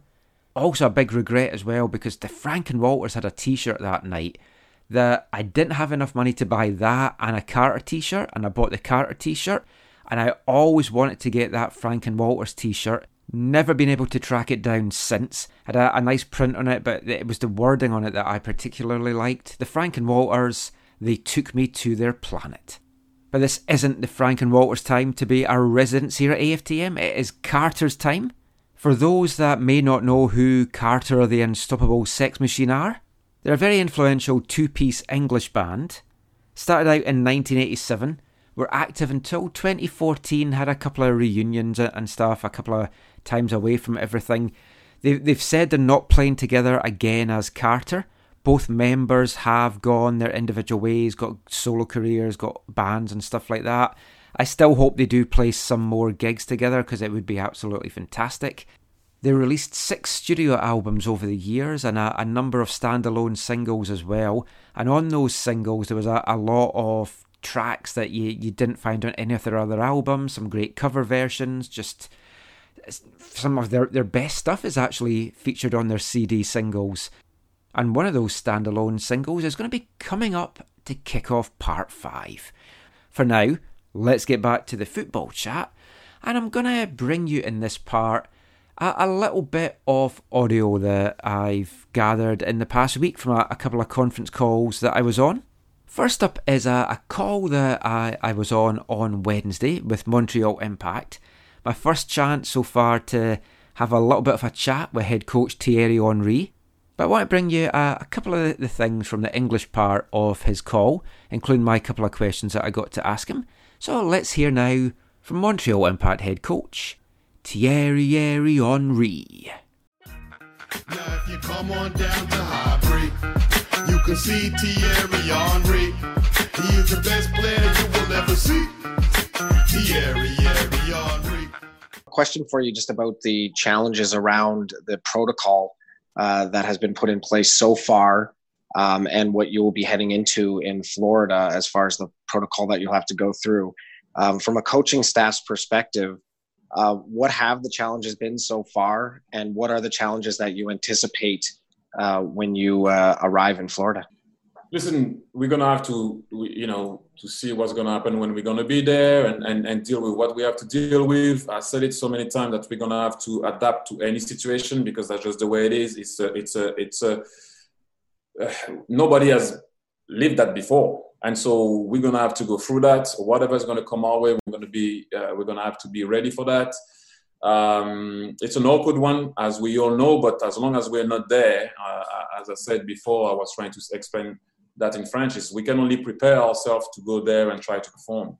Whatever is going to come our way, we're going to have to adapt to the situation or whatever is going to happen. There's some stuff that we cannot talk about yet because they didn't happen yet, because we're not there yet.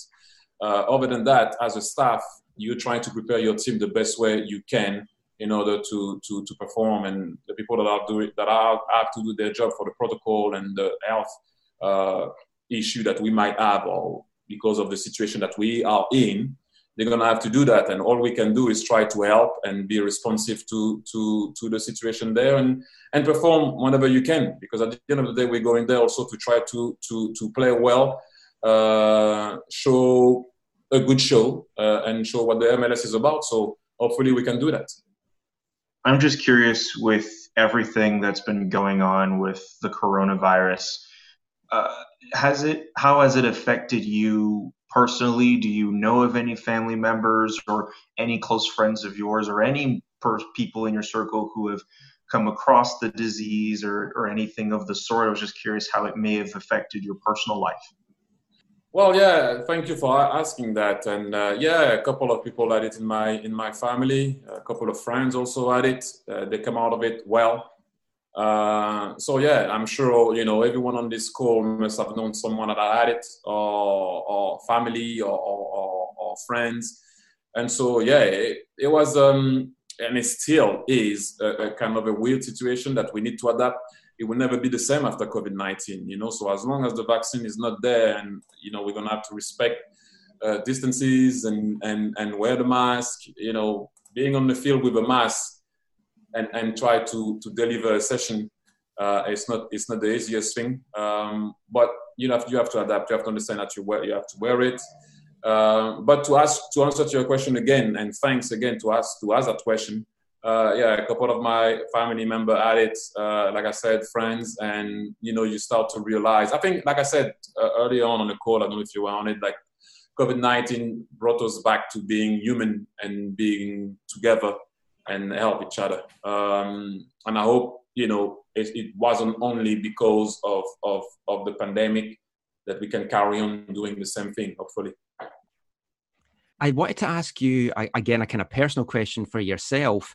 You're new to the city, you're new to the club, but you had a couple of games under your belt as a coach at the Impact. How challenging have you found the last couple of months as a head coach during this? And what's kind of been the greatest challenges that you've faced during this time? Well, in all fairness, it has been challenging, but it has been challenging for everybody in this world. What was challenging is we felt that we were going places because we were carrying momentum. Although I know we lost against Olympia, but I don't think we did deserve to lose, and we had an amazing second half where we could have reversed the tie, but we didn't. And then you have to stop. So you have to restart again.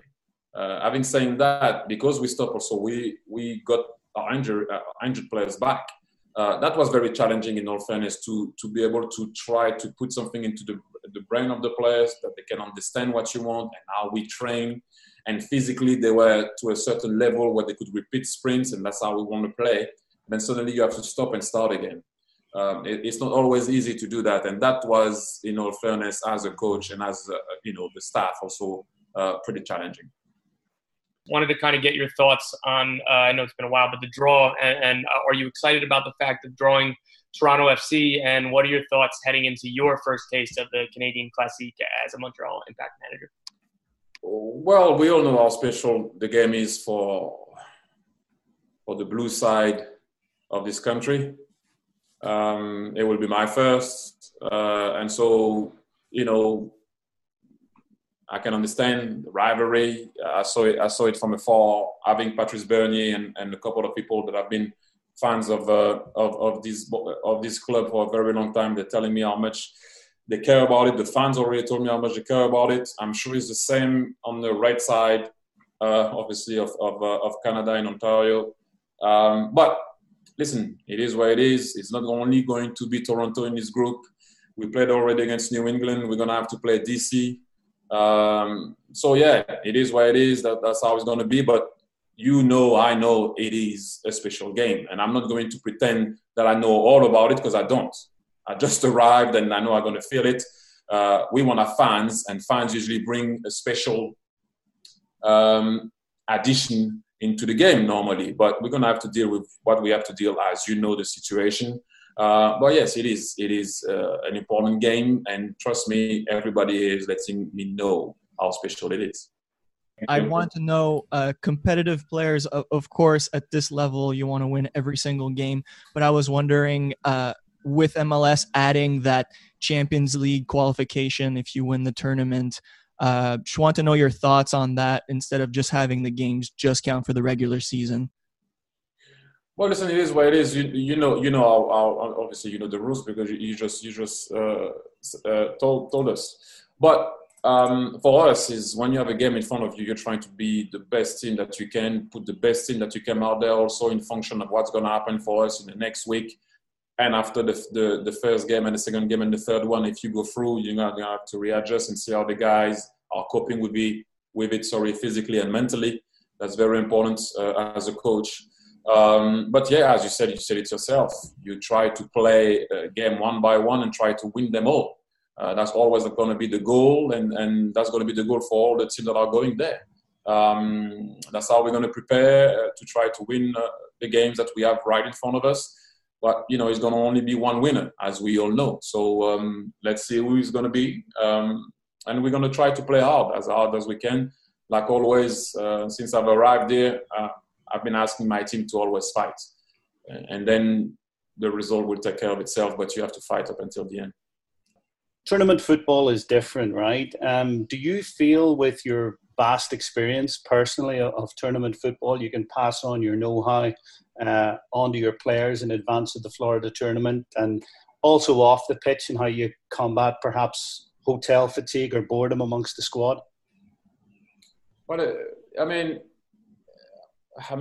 I kind of, it's a tough one. It's a tough one because I know I played a lot of tournaments and I was involved in a lot of tournaments for a long time, even at a young age, right? But we could go out, you could have a day off, you could go into towns, you could see people, you could have your family. So you can't compare that to where we're gonna go. And understand me well, I'm not complaining. I'm just saying the situation is different because of COVID-19, right? We all know that we cannot do that. And so it's difficult to compare. It's uncomparable for me. And also when you play into a tournament, normally you play between 3 to 5 friendly games before you go into a tournament. But again, because of COVID-19, you cannot. So for me, it will be the first time that I'm going to have to deal with this type of situation, that we all have to adapt to it. And the MLS did whatever they could to put us in this type of situation. But it will be the first time for me to deal with that, because I never dealt in a situation where I can't do anything other than go on the field, back to my room, go on the field, and go to a game. That will be the first time for me, and that will be the first time for a lot of people. And everyone is trying to deal with that and understanding how it's going to be. We have to be prepared for that and understand what it is. But if you want me to compare it to any other tournament that I played, they were not like that because of COVID-19. So it's a tough one. Just wanted to ask you, Thierry, watching a lot of the English games since it's come back, a lot of the players have been going down with injuries, especially hamstring injuries. Is that a big concern for you heading down there, especially considering what the temperatures are going to be like? Well, the physical and mental integrity of the players should be the most important thing that a coach should think of. Then the tactic comes. What you want is make sure that they don't get injured. But once again, because of the situation, you're going to have to adapt to that. And as you mentioned, I watched the German league, I watched the Premier League, you watch any league, guys are getting injured because it's tough to prepare, stop, re-prepare, and play. It's a tough one. It is a tough one. And if you add the conditions of where we're going to play, but once again, it is not ideal, right? But it is what it is. And if we want to see the MLS again, that was the way to do it. And so we have to adapt to that. But yes, obviously, you don't want to lose people physically or mentally anyway.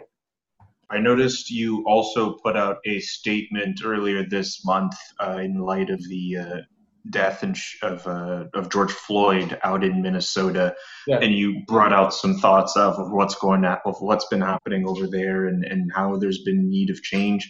I'm just curious, again, with the different anti-racism protests that have been going on, how have those weighed in on your mind as you've been trying to prepare for the MLS's back tournament and everything else going on? Well, listen, first and foremost, to do what what I did on the statement was just the bare minimum of what I could do. I think that we all know that Black Lives Matter. We've been talking about it. Everyone is doing it. Everyone is showing that they start to understand our pain. Having saying that, I don't know what's going to happen there. I don't know what's going to be allowed for us to do or not do to show support to the cause. I have something that I would like to do that I will keep for myself, and then we will see what's going to happen. But we have to become a we. Because for me, at the end of the day, there is only one race: is the human race.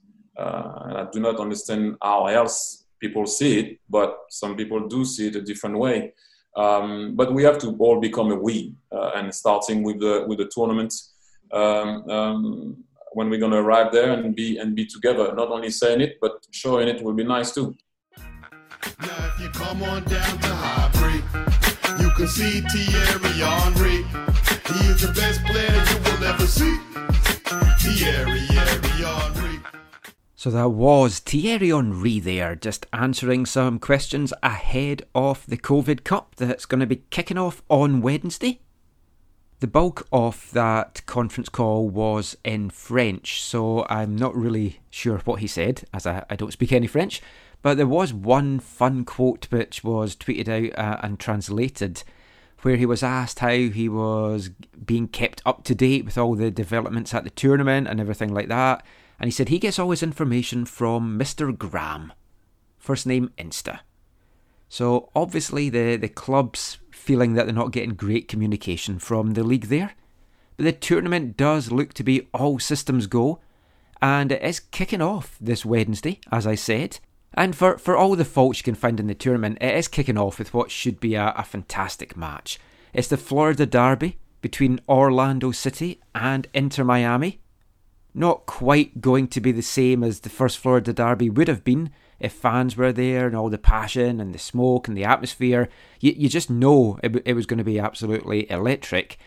And I think you can also be pretty sure there was going to be trouble outside in the streets as well, ahead and after the game, judging by how passionate some of the fan base is and some of the abuse that's been flying back and forward on social media in the build-up to this one. So MLS put 2 players up on Monday, just to chat about the first game of the tournament. For Orlando, they put up Nani. And for Inter, they put up Rodolfo Pizarro, the Mexican striker that is with Inter Miami just now. Now, Rodolfo's chat, what it was of it, I think it was just about 5 questions, was all in Spanish. 4 of the questions actually were in Spanish with no English translation, so no idea what he said about that. He did mention though that he was feeling safe as part of the Inter team in the question that was asked in English. At least Nani's questions and answers were all in English. I just want to bring you just a little bit of that now, just to give you a flavour, a little bit of build-up to this game that's kicking things off on Wednesday. So let's hear now from former Man United and Freddie Montero's teammate at Sporting CP, Nani. I was just wondering, with the suspension in those first 2 matches of the season, it's been a while since you've been on the pitch. So kind of how are you feeling and what are your goals for yourself as you're getting back into play this week?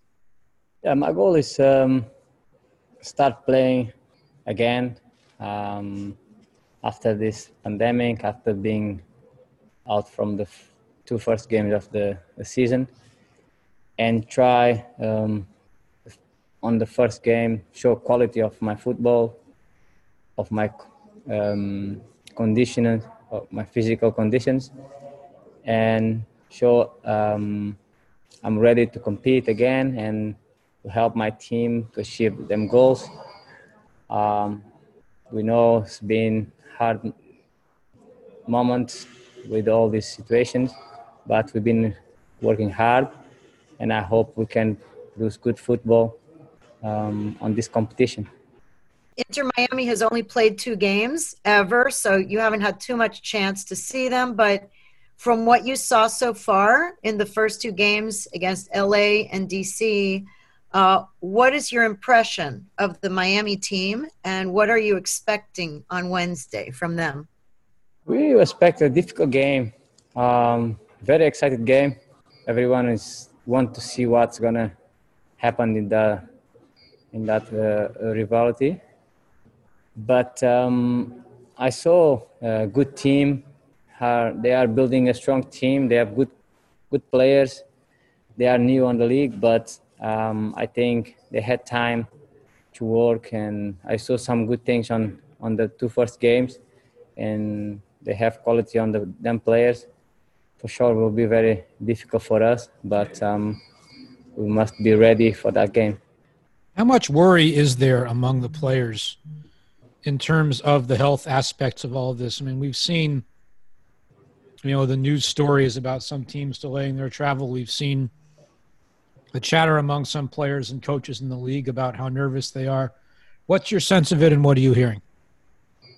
To tell the truth, to be honest, I feel safe here.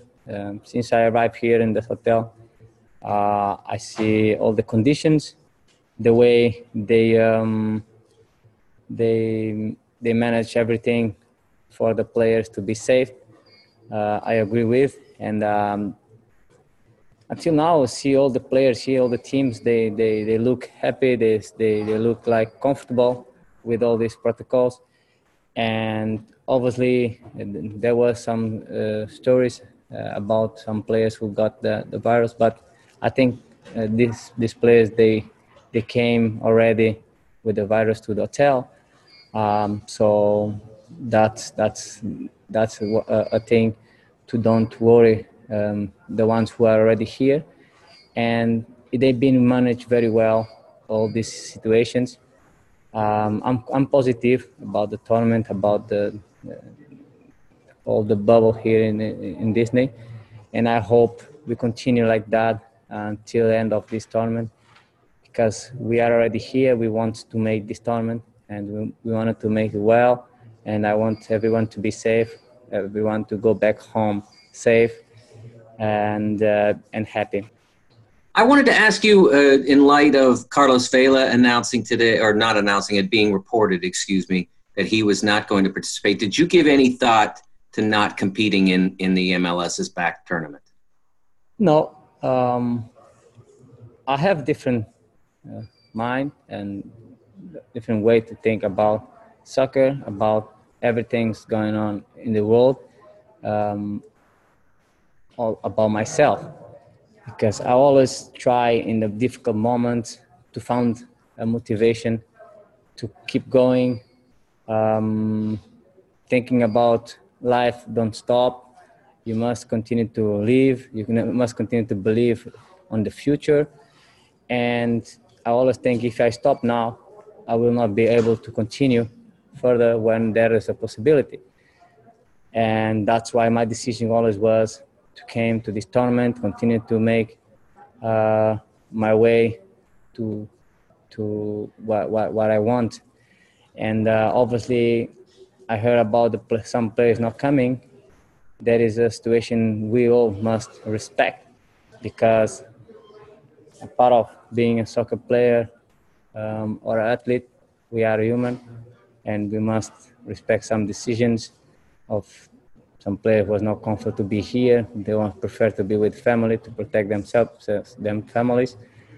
But I respect also everyone who decide to come here, because this is life. We must continue to fight for what we want in our lives and to make a better world, and better moments and better days. I wanted to know what is more difficult for you guys as a players, the mental part into this tournament with, being at home first, then getting to train alone, now this, or the physical and tactical part, having your team, a new coaching staff and a new philosophy that you need to implement?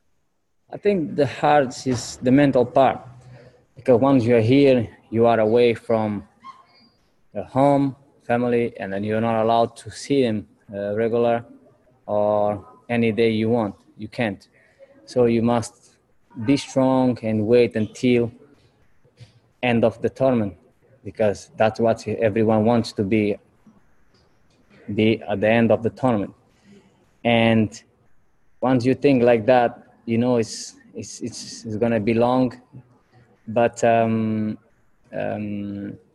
you must handle, you must be strong and believe everything's going to be okay, and then try to maintain the contact and communication with your family, make sure they are safe, because I think this is the most difficult part. But I think if you manage well, everything will from outside will look easy, and at the end everyone will smile and be much stronger than ever, because we did one step over a difficult moment. So some thoughts from Nani there ahead of the opening match of the COVID Cup on Wednesday? Like Pizarro, feeling very safe and secure in the bubble. And I'm sure once things do settle down, as we said earlier, things are going to be a bit better in that bubble. It's just the build up to the bubble that has been horrendous so far. I also think as well that if today's media conferences were an indication of how things are going to be during this tournament, it's going to be a very, very long tournament for reporters. The two players were put up separately, asked 5 questions each. Didn't seem to really matter what order you got in to ask the question. It was just kind of cherry-picked who was going to be asking what. Not ideal. Bit of a waste of time, really. But Nani said a couple of interesting things there, so I thought I'd stick it in just for you to listen to. But of course, the 2 big news stories coming out of the COVID Cup on Monday was not to do with the upcoming games or the start of the tournament. It was more about who was not going to be there. We've already touched about FC Dallas pulling out. The other big story that dropped around lunchtime on Monday was that the current league MVP, one of the star names in the league, one of the names that excites a large contingent of fans around the league, LAFC's Carlos Vela, was not going to be taking part in the tournament. Vela released a statement on Monday through his club, confirming that he was not heading to Orlando due to a family situation. I'll just read what Vela's actual statement on it was. He said, "I would like nothing more than to be with my teammates in Orlando. I always want to give everything I have to my club, our fans and supporters, and the city of LA. However, it is in the best interest of the health of my family to stay home and be with my wife during what is a risky pregnancy. I will miss being with my teammates and coaches, but I will be cheering and supporting LAFC from a distance. I can't wait to be back in the field, playing for all of you and accomplishing great things with our club. Vamos, LAFC." And I think that's an absolutely correct decision for Vela to make. I really admire him for doing that. It is embarrassing, of course, for the league, for one of their star players not to be there, but it is the correct decision. A statement was issued by LAFC Executive Vice President of Soccer Operations and their GM and former Whitecap, John Thorrington, who said that LAFC fully supports and respects the difficult decision Carlos and his family have made to not participate in the tournament. We have had numerous conversations with Carlos throughout the process and understand his unique situation and the importance of Carlos being home with his family at this time. We appreciate the support from the league, and we look forward to having Carlos rejoin the club when we return from Orlando and begin moving forward with the rest of the season. Of course, if there is indeed a rest of the season. So you've got MLS heading into this tournament now, starting in a couple of days. They're without one of their big name players. They're without a team. They're scrambling now to see how they can make all this work. MLS wanted to get some attention and some notice from being back on the pitch. They've certainly done that. They do say that no publicity is bad publicity. Well, I think this is testing that to the extremes a little bit. But the drama did not end there, because just as we were putting the finishing touches to this episode, news broke that Fredy Montero has not travelled with the Whitecaps and has decided to stay at home in Vancouver with his wife and family. Posting on Instagram, he mentioned it's been a tough couple of months for him and his family, and there's There's been a health emergency in there as well. So he's made the tough decision to stay at home. I personally back that 100%. I would back any of the players, whether it was health grounds or not, to decide not to travel to this tournament.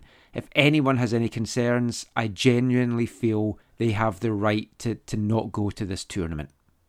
There's a lot of murmurs out there that there's going to be more games postponed. TFC only flew out today, so it seems really difficult that they're going to be playing their first match on Friday. So we could have a few more postponements. We might even see the knockout stage kind of pushed back a little bit for this. Nashville appear to have 5 cases with a potential for 8, according to the MLS is Back Insider Twitter account. I mentioned this on Twitter. I had a discussion on Twitter the other day that I did not know that so many of the teams were using the same plane to charter to and from Orlando. And to me, that just seems a kind of ridiculous idea. Now, I know the planes are going to be fully cleansed and everything like that, but does that do a proper job? Do they get to every part of it? Is the virus lingering in the air or through the filtration system or something like that? It would certainly be interesting to check out these teams that have had the positive tests since arriving in Orlando. Did they travel on the same plane? Might be barking up the completely wrong tree here, but certainly something that's made me think over the past couple of days. But then what has not made you think over the past couple of days in this tournament that is just getting weirder and weirder? In talking to some media today as well, MLS Commissioner Don Garber has said that if it's getting to the stage where teams' health and the players' health is in jeopardy, or that protocols are not sort of as secure as it should be, he will look at cancelling the tournament. I don't think it is going to get to that as of right now, but you just never know. It's embarrassing for the league, and I mean, they're going to have egg on their face, and if they cancel, I think, yeah, they'll get a lot of criticism for that, but at the same time, if you take that bold decision now to cancel this tournament, I think it's a brave decision, and I think fans would realise that you are putting the players' health and well-being above profit. So I'm pretty sure we can expect this tournament to be going on as is. But that is it for our COVID Cup chat for now. Hopefully we can get the rest of this podcast out without more breaking news and I can actually get this released for you to listen to. But now it's time for this week's Wavelength. And for anyone that is new listening to the show, just to explain, Wavelength is the section of the show where we play a song all about football. Could be by a band, by a football team, by a footballer himself. But the one thing that links all the tunes that we play in this section is they are all about the beautiful game. For this week's Wavelength, we are going back to 2008 and a song from Glasgow-born singer-songwriter Al Stewart from his 16th studio album, Sparks of Ancient Light. And I think at a time like this, with the COVID Cup about to start, every team is looking for one of these. This is a song called Football Hero. In the center of the field stands the favorite player. The ball comes flooding in. They say a silent prayer for him. 50 yards away, a minute left to go. The ref looks at his watch. Oh, oh, oh. He cuts it to the right, gets past a defender. A blur of blue and white. The moment hangs suspended in time. One man left to beat. He can see the goalkeeper's eyes. There's magic in his feet. Oh, Oh, and a single ray of sunlight reaches down to touch the golden boy, seems to light his way towards the net. In his mind, he sees the headlines in the morning newspaper. This'll be a day they won't forget. Now he's on his own, completely in control of it all. The shot comes flying in, headed for the corner of the goal. Bounces off the post. He watches as it falls. Oh, everyone will say he should have passed the ball. Now the crowd has gone. The stadium is empty. Several hundred times he will watch the replay on TV. Many years from now, when his name's recalled, everyone will say he should have passed the ball.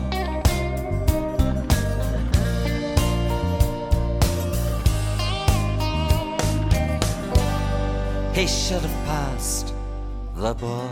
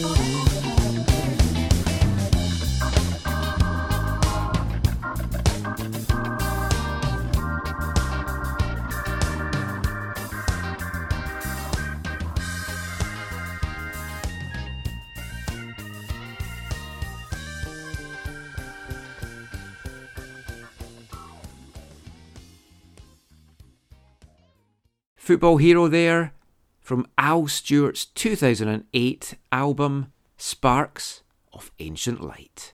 But that is it for this penultimate part of this week's AFTN Soccer Show on CITR Radio 101.9 FM. Coming up, we have part 2 of our latest episodic serial, and we travel around the world with Joe Corona. And we'll be back with all of that after this.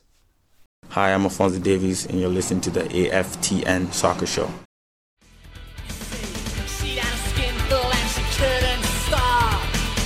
Like a pit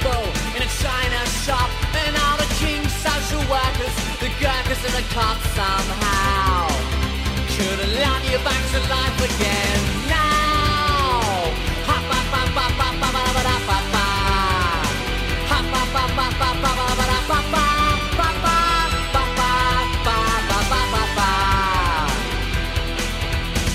Black eye for a black eye, a chip tooth for a chip tooth, a fraction of a half life, some housework and some home truth, and nothing but the home truth, nothing but the home truth, nothing but the home truth. And goodbye, Ruby Tuesday, come home, you silly cow. We baked a cake and your friends are waiting, and David Icke says he'd like to show us how to love you back to life again now.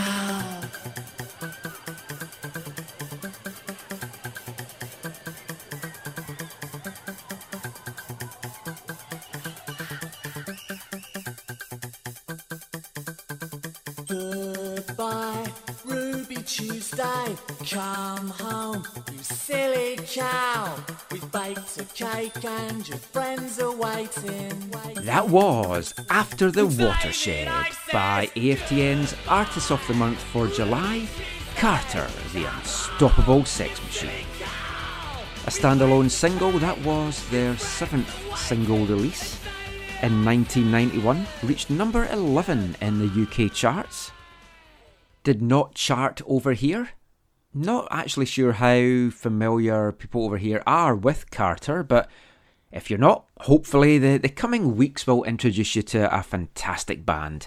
I mentioned they were quite an influential band. I think nowadays you wouldn't have sort of the likes of maybe Slaves or Sleaford Mods, but without the scene being set as a kind of two-piece band by Carter back in the 80s and 90s.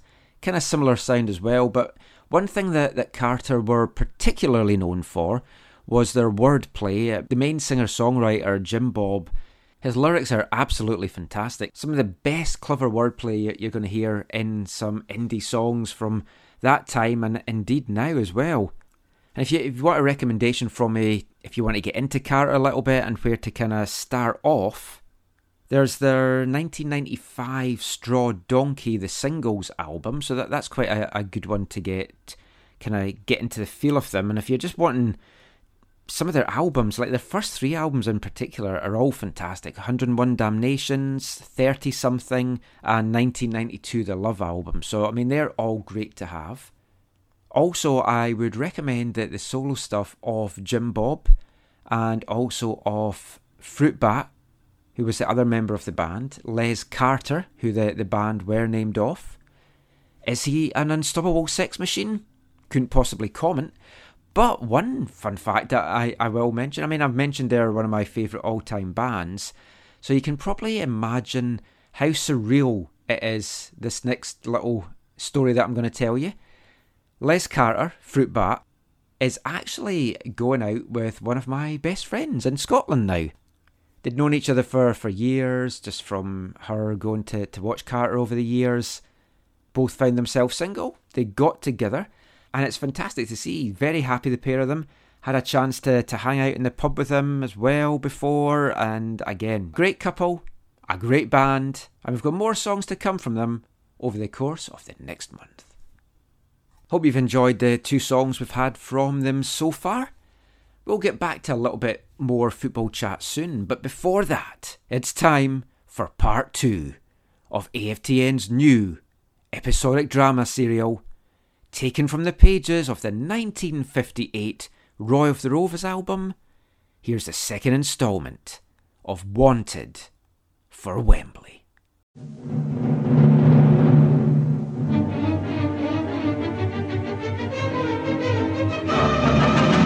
Last time in Wanted for Wembley, Robbie Rennick, a junior player with Milton Rangers FC, was also their kit man. He was getting the team's kit all ready for their big FA Cup final appearance the next day when he found an old pair of football boots belonging to star striker Jack Rush. Packing away Jack Rush's new football boots, Robbie took the old pair home with him to save them getting thrown out. He was going to ask Jack if he could keep them.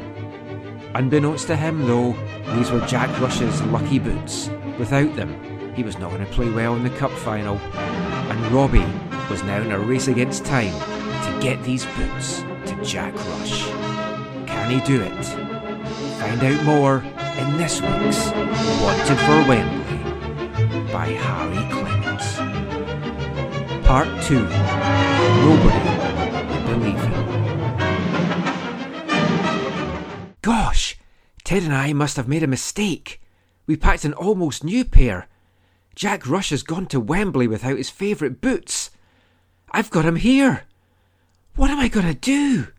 Robbie rushed to his room and took the boots from the cupboard. These must be the ones the chap on the radio was talking about, groaned Robbie. Gee, it's terrible. Jack expects to play in his old boots. These old boots. Yet he'll find he's only got that nearly new pair. I've got to do something about it. I'm partly to blame. If Rangers lose today, I'll never forgive myself. Robbie dashed to the telephone and rang the Rangers stadium, but there was no reply. Then he tried the home of Walter Jarvis, the manager, and drew another blank.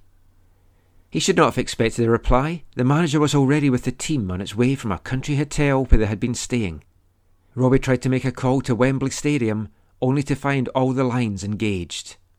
It's no good wasting any more time at the telephone, Robbie told himself. Jack Rush needs these boots, and I'm the only one who can get them to him.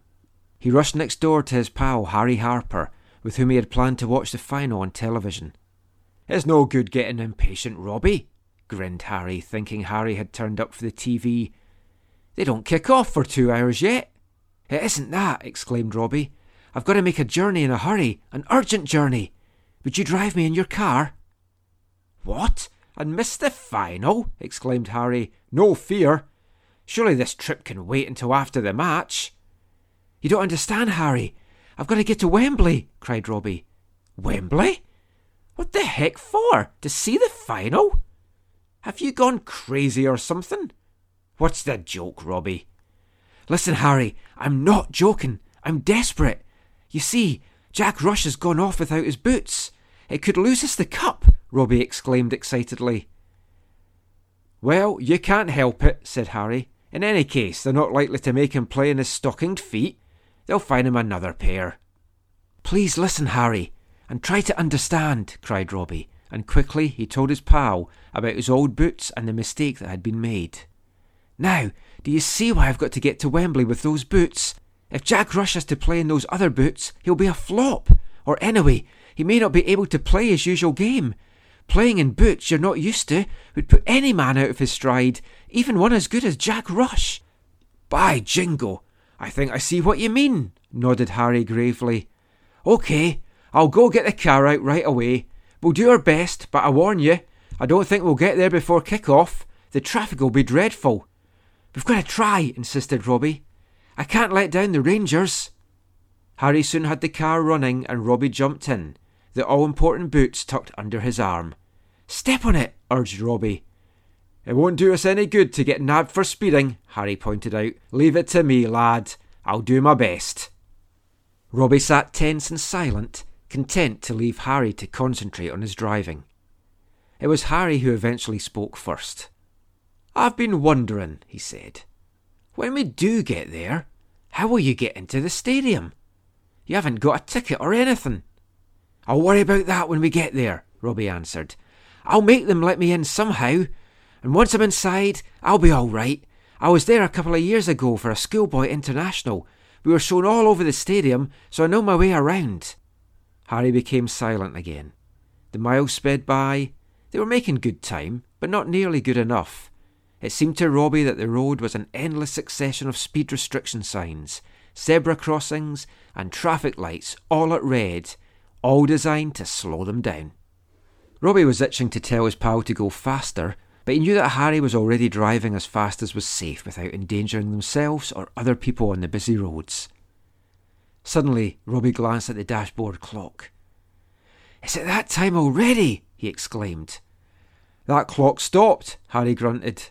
Switch on the car radio. Robbie hurriedly obeyed. Almost instantly, a great roar of cheering came from the radio.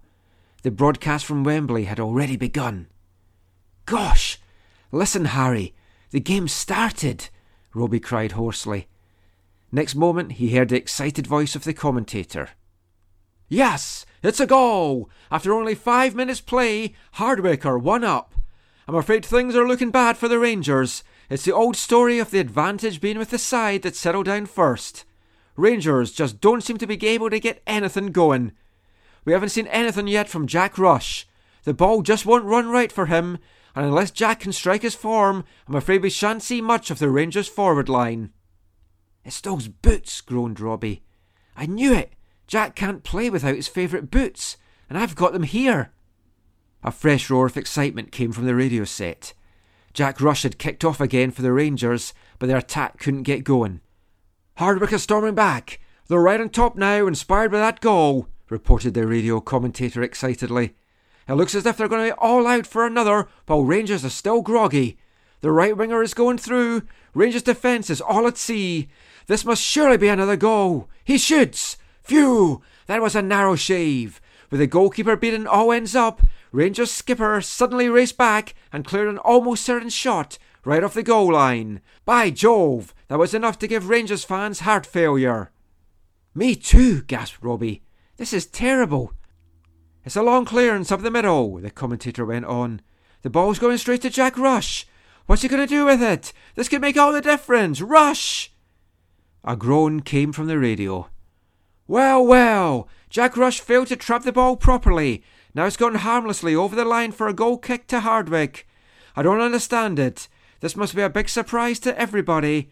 I would never have expected Jack Rush to suffer from nerves, but so far we haven't seen anything at all of the form that has brought him international honours.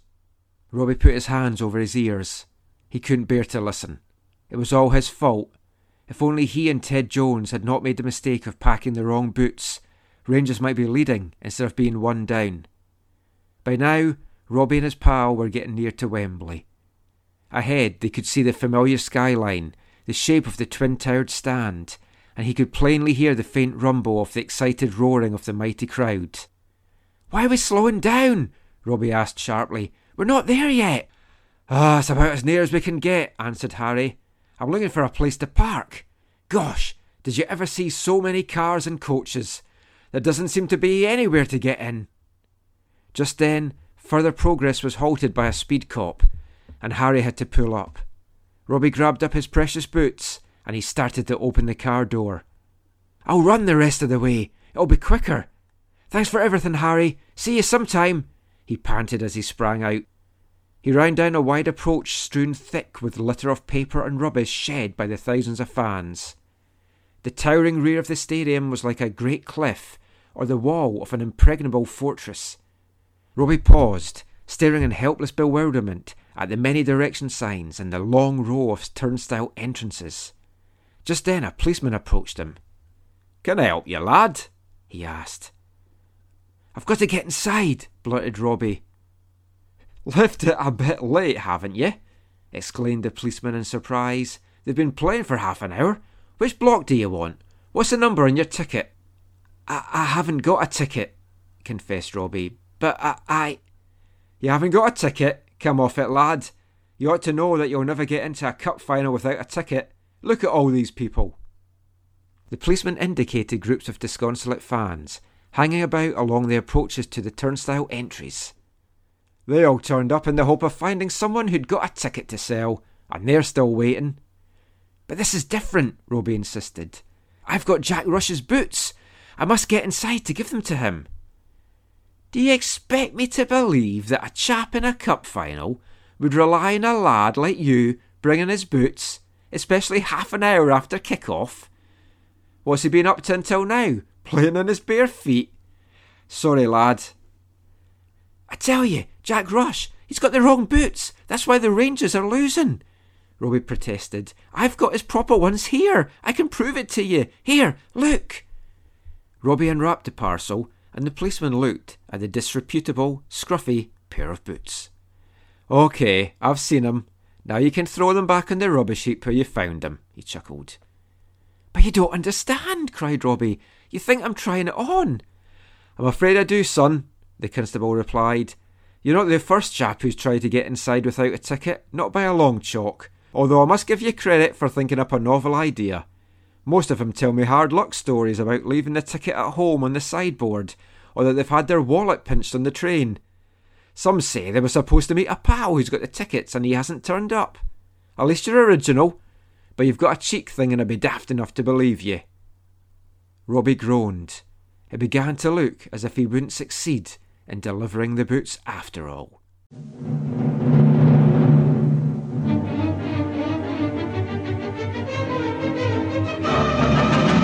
Will Robbie get to deliver the boots to Jack Rush? Is that what is throwing Jack Rush off his game? Even if he does get the boots, can he turn the cup final round for Milton Rangers? Find out next time, in the next part of Wanted for Wembley by Harry Clements.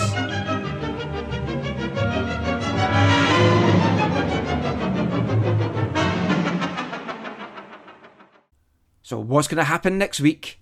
Tune in to find out. Now we're just going to finish tonight's show with a quick travel around the world with Joe Corona. And the Bundesliga has wrapped up. They did well coming back. EPL has kind of done well, apart from the odd injury here and there. I mean, it's kind of gone off without a hitch. But I'm pretty sure, Zach, like me, you were glued to your television screen or your laptop screen on Saturday morning, watching the big game. Vikingur heading to Scala in the Faroe Islands Premier League. Fantastic 4-0 victory. All the goals come in the first half. 2 penalties. Back to winning ways. Beautiful setting. Lush mountains growing out behind the stadium. I mean, best way to start a weekend, surely. I'm sure it was for you, man. I'm sure it was. How did Sluts do? I'm not mentioning Sluts anymore. They are absolute shit. They sacked their manager. At the start of all this, we were talking about Champions League football. Now we're in a relegation battle. They haven't won in like 7 or 8 games. They give it up too easy. That's the problem with them. Oh, they do. I mean, for a while they were good coming from behind, but now it's like they're just getting screwed all over the place. Are you going to apply for the managerial position? They filled it already. Oh, okay. He doesn't seem very good either. They're quick to fill it.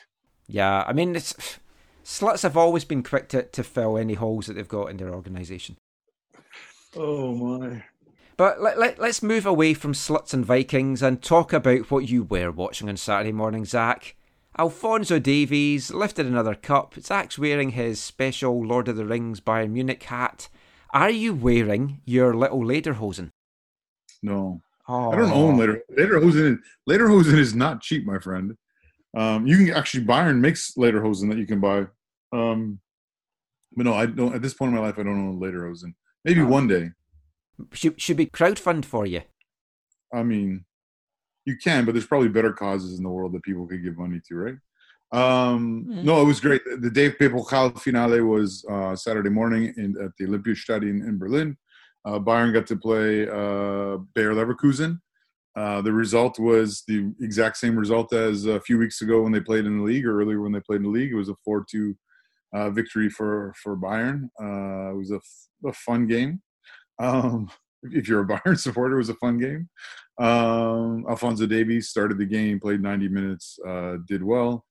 He's similar to his last few games where, there's some moments that he would like to, sharpen things on and whatever, but his overall play has just been so good. And both his contributions going forward and his defending, highlighted by his ability to recover, and his growth as a one-on-one defender, I think were again on display in this match. And so really happy for him, really happy for FC Bayern München for their 20th cup win, for their 13th double, their 50th domestic major trophy, I guess you could say. They have 30 league titles and 20 cups. So yeah, it's an exciting time for the players, for the club, and they are now going to spend a month getting ready to try and make it a treble as they go for the Champions League. Yeah, it's a good debut, like full season for Alphonso Davies. He's like, obviously the trophies are good, but individually as well, it's just like superb Who knows? Like, obviously, the stop and start of the season probably affected it a little bit. But can you imagine if he had just gone all the way through? What we would have seen? I think it would even been better. Well, yeah. I mean, the story of his season is something we talk about a lot in different ways, right? Like, he got his chance in the team because of an injury, or because of multiple injuries that forced Bayern to make some changes, to move Alaba from left back to center back, and then they played Alfonso at left back. And so, we always talk, Michael, about how players, when they get their opportunities, they really need to grab it with both hands and take it. And Alfonso Davies did that. But I also agree with you, Steve, that I think he was on such a roll when the pandemic broke. Like that game away to Chelsea, I think really helped people on that little island that you're from, Michael, see who he is and see his qualities. Oh yeah, folk back home's been like talking about him, and I'm like, oh yeah, I know him. Yeah. Like I'm sort of mates with him. Yeah, he does a bumper for our show. Yeah. But yeah, that game really helped put him more on the map on that island, and which helps in the footballing world. And so, yeah, I think it would have been better for him if things kept going, but he showed that even with the break, he was still able to contribute. And now just hoping that he'll be able to do that in the rest of the Champions League. Well, it was after that game when all the stories about Alfonso Davies going to Manchester United didn't go through or something like that. That's when that all happened, which thank God it didn't go through. Because I would have hated if he went there. That would have been the worst place for him to go. Yeah. Especially with the coach who was at that time. But Bayern Munich is a perfect spot for him, and I think he's gonna. Hopefully, he's there for quite a few years. I don't know. He might. I think the only way he moves on is if he's tired of playing left back and he wants to play up front and he goes to a different team at that point. So that's the only reason I see him moving on. There's a lot of interesting things. I mean, another thing from his season is not only his quality of play, but Bayern saying, yeah, we want to make your deal for 5 years and you need a pay raise because we're not paying you enough. I mean, contrast that with his previous employers, right? But he, there's one key thing, and I think we talked about on other shows or whatever, but one key thing right now for Bayern Munich is just their squad formation. One thing that does have a potential to, I think, impact Alfonso Davies is the re-signing or renewing of his contract for David Alaba. David Alaba has 1 year left on his deal. There's lots of talk that lots of people would like him for obvious reasons. And so I think it's key for Bayern Munich to keep him, because the other key person that they haven't re-signed yet, they've re-signed Neuer, Muller, Alfonso, I think one or two other guys who are near the end of their deals. But the one guy who it doesn't look like is going to be signing is Thiago Alcantara, who has expressed, Karl-Heinz Rummenigge has said, Thiago has told us that he would like to leave. And Bayern is not likely to stand in the way of that. They're more likely to sell him this window so they can make something off of him and allow him to do what he wants to do, which is maybe play somewhere else, like for Pep again, in a different country this time, in England. But yeah, we'll see what happens. But that could play a role in Alfonso Davies, because there also is Luca Hernandez, who Bayern paid a lot of money for, who has been a bit of a glass slipper, getting injured very easily, and so very injury prone so far this year. And he hasn't contributed, and Alfonso has jumped ahead of him, because he's also an individual who they brought in who could play left back for them. So yeah, it'll be interesting to see how things develop with the squad this summer. Focusing number one with Alaba, and then we'll see where the rest of the chips fall. Yeah. The only other thing I want to mention in our travels around the world with Joe is first club that we've seen in England that's now gone into administration. May or may not be because of the coronavirus.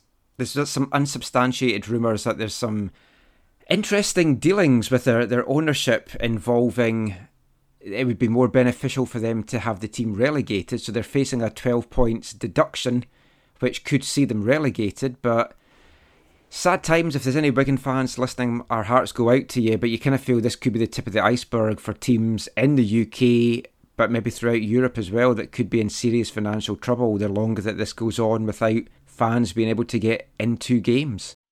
Yeah. Jason DeVos's old side, and my buddy Samuel Liu, that's I think his side in that country. East Fife played a couple of friendlies against them back in the day as well, so always kind of looked out for their results. But that is it for tonight's episode of the AFTN Soccer Show. Hope you've enjoyed it. I know it's been a lot of COVID Cup chat, but just before we go, guys, just let everyone know where they can find you online. Yeah, if you want to contact me, it's at WhitecapsBeat on Twitter. Yeah, on Twitter for me, it's at ZacharyAM. I'm Michael McCall. You can find me on Twitter at AFTN Canada, on Instagram at AFTN Soccer, and on YouTube at AFTN Canada. Also as well, if you've any interest in Scottish football or you just want to kill a couple more hours of football chat during the week, check out my new East Fife podcast, Glory Days of Gold. The current episode 5 of which will have some interest for Canadian fans. It's an East Fife player that now lives out in Ontario, and part of it he's talking about his experiences playing in the CSL when all the match fixing allegations were going on. So some interesting stuff there. And you'll also hear some wild tales from the locker room, really, about what life is like as a lower league footballer. It includes things like shitting in kettles, calling the manager drunk, or your teammates calling the manager pretending it's you when you're drunk, or being passed out in a room and your teammate answers the phone from your girlfriend pretending to be a girl. Lots of fun stories like that, so check that out, glorydaysofgold.podbean.com, or you can check out my East Fife website at aftn.co.uk.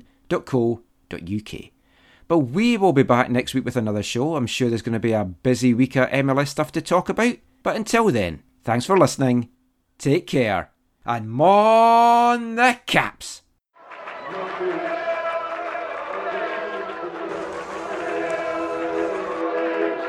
Going to your first match is an experience you never forget. The atmosphere of what's going on around the pitch looks beautiful, and you always look and go, wow, I'd love to play here one day. If you get the bug, it's going to stay with you for life.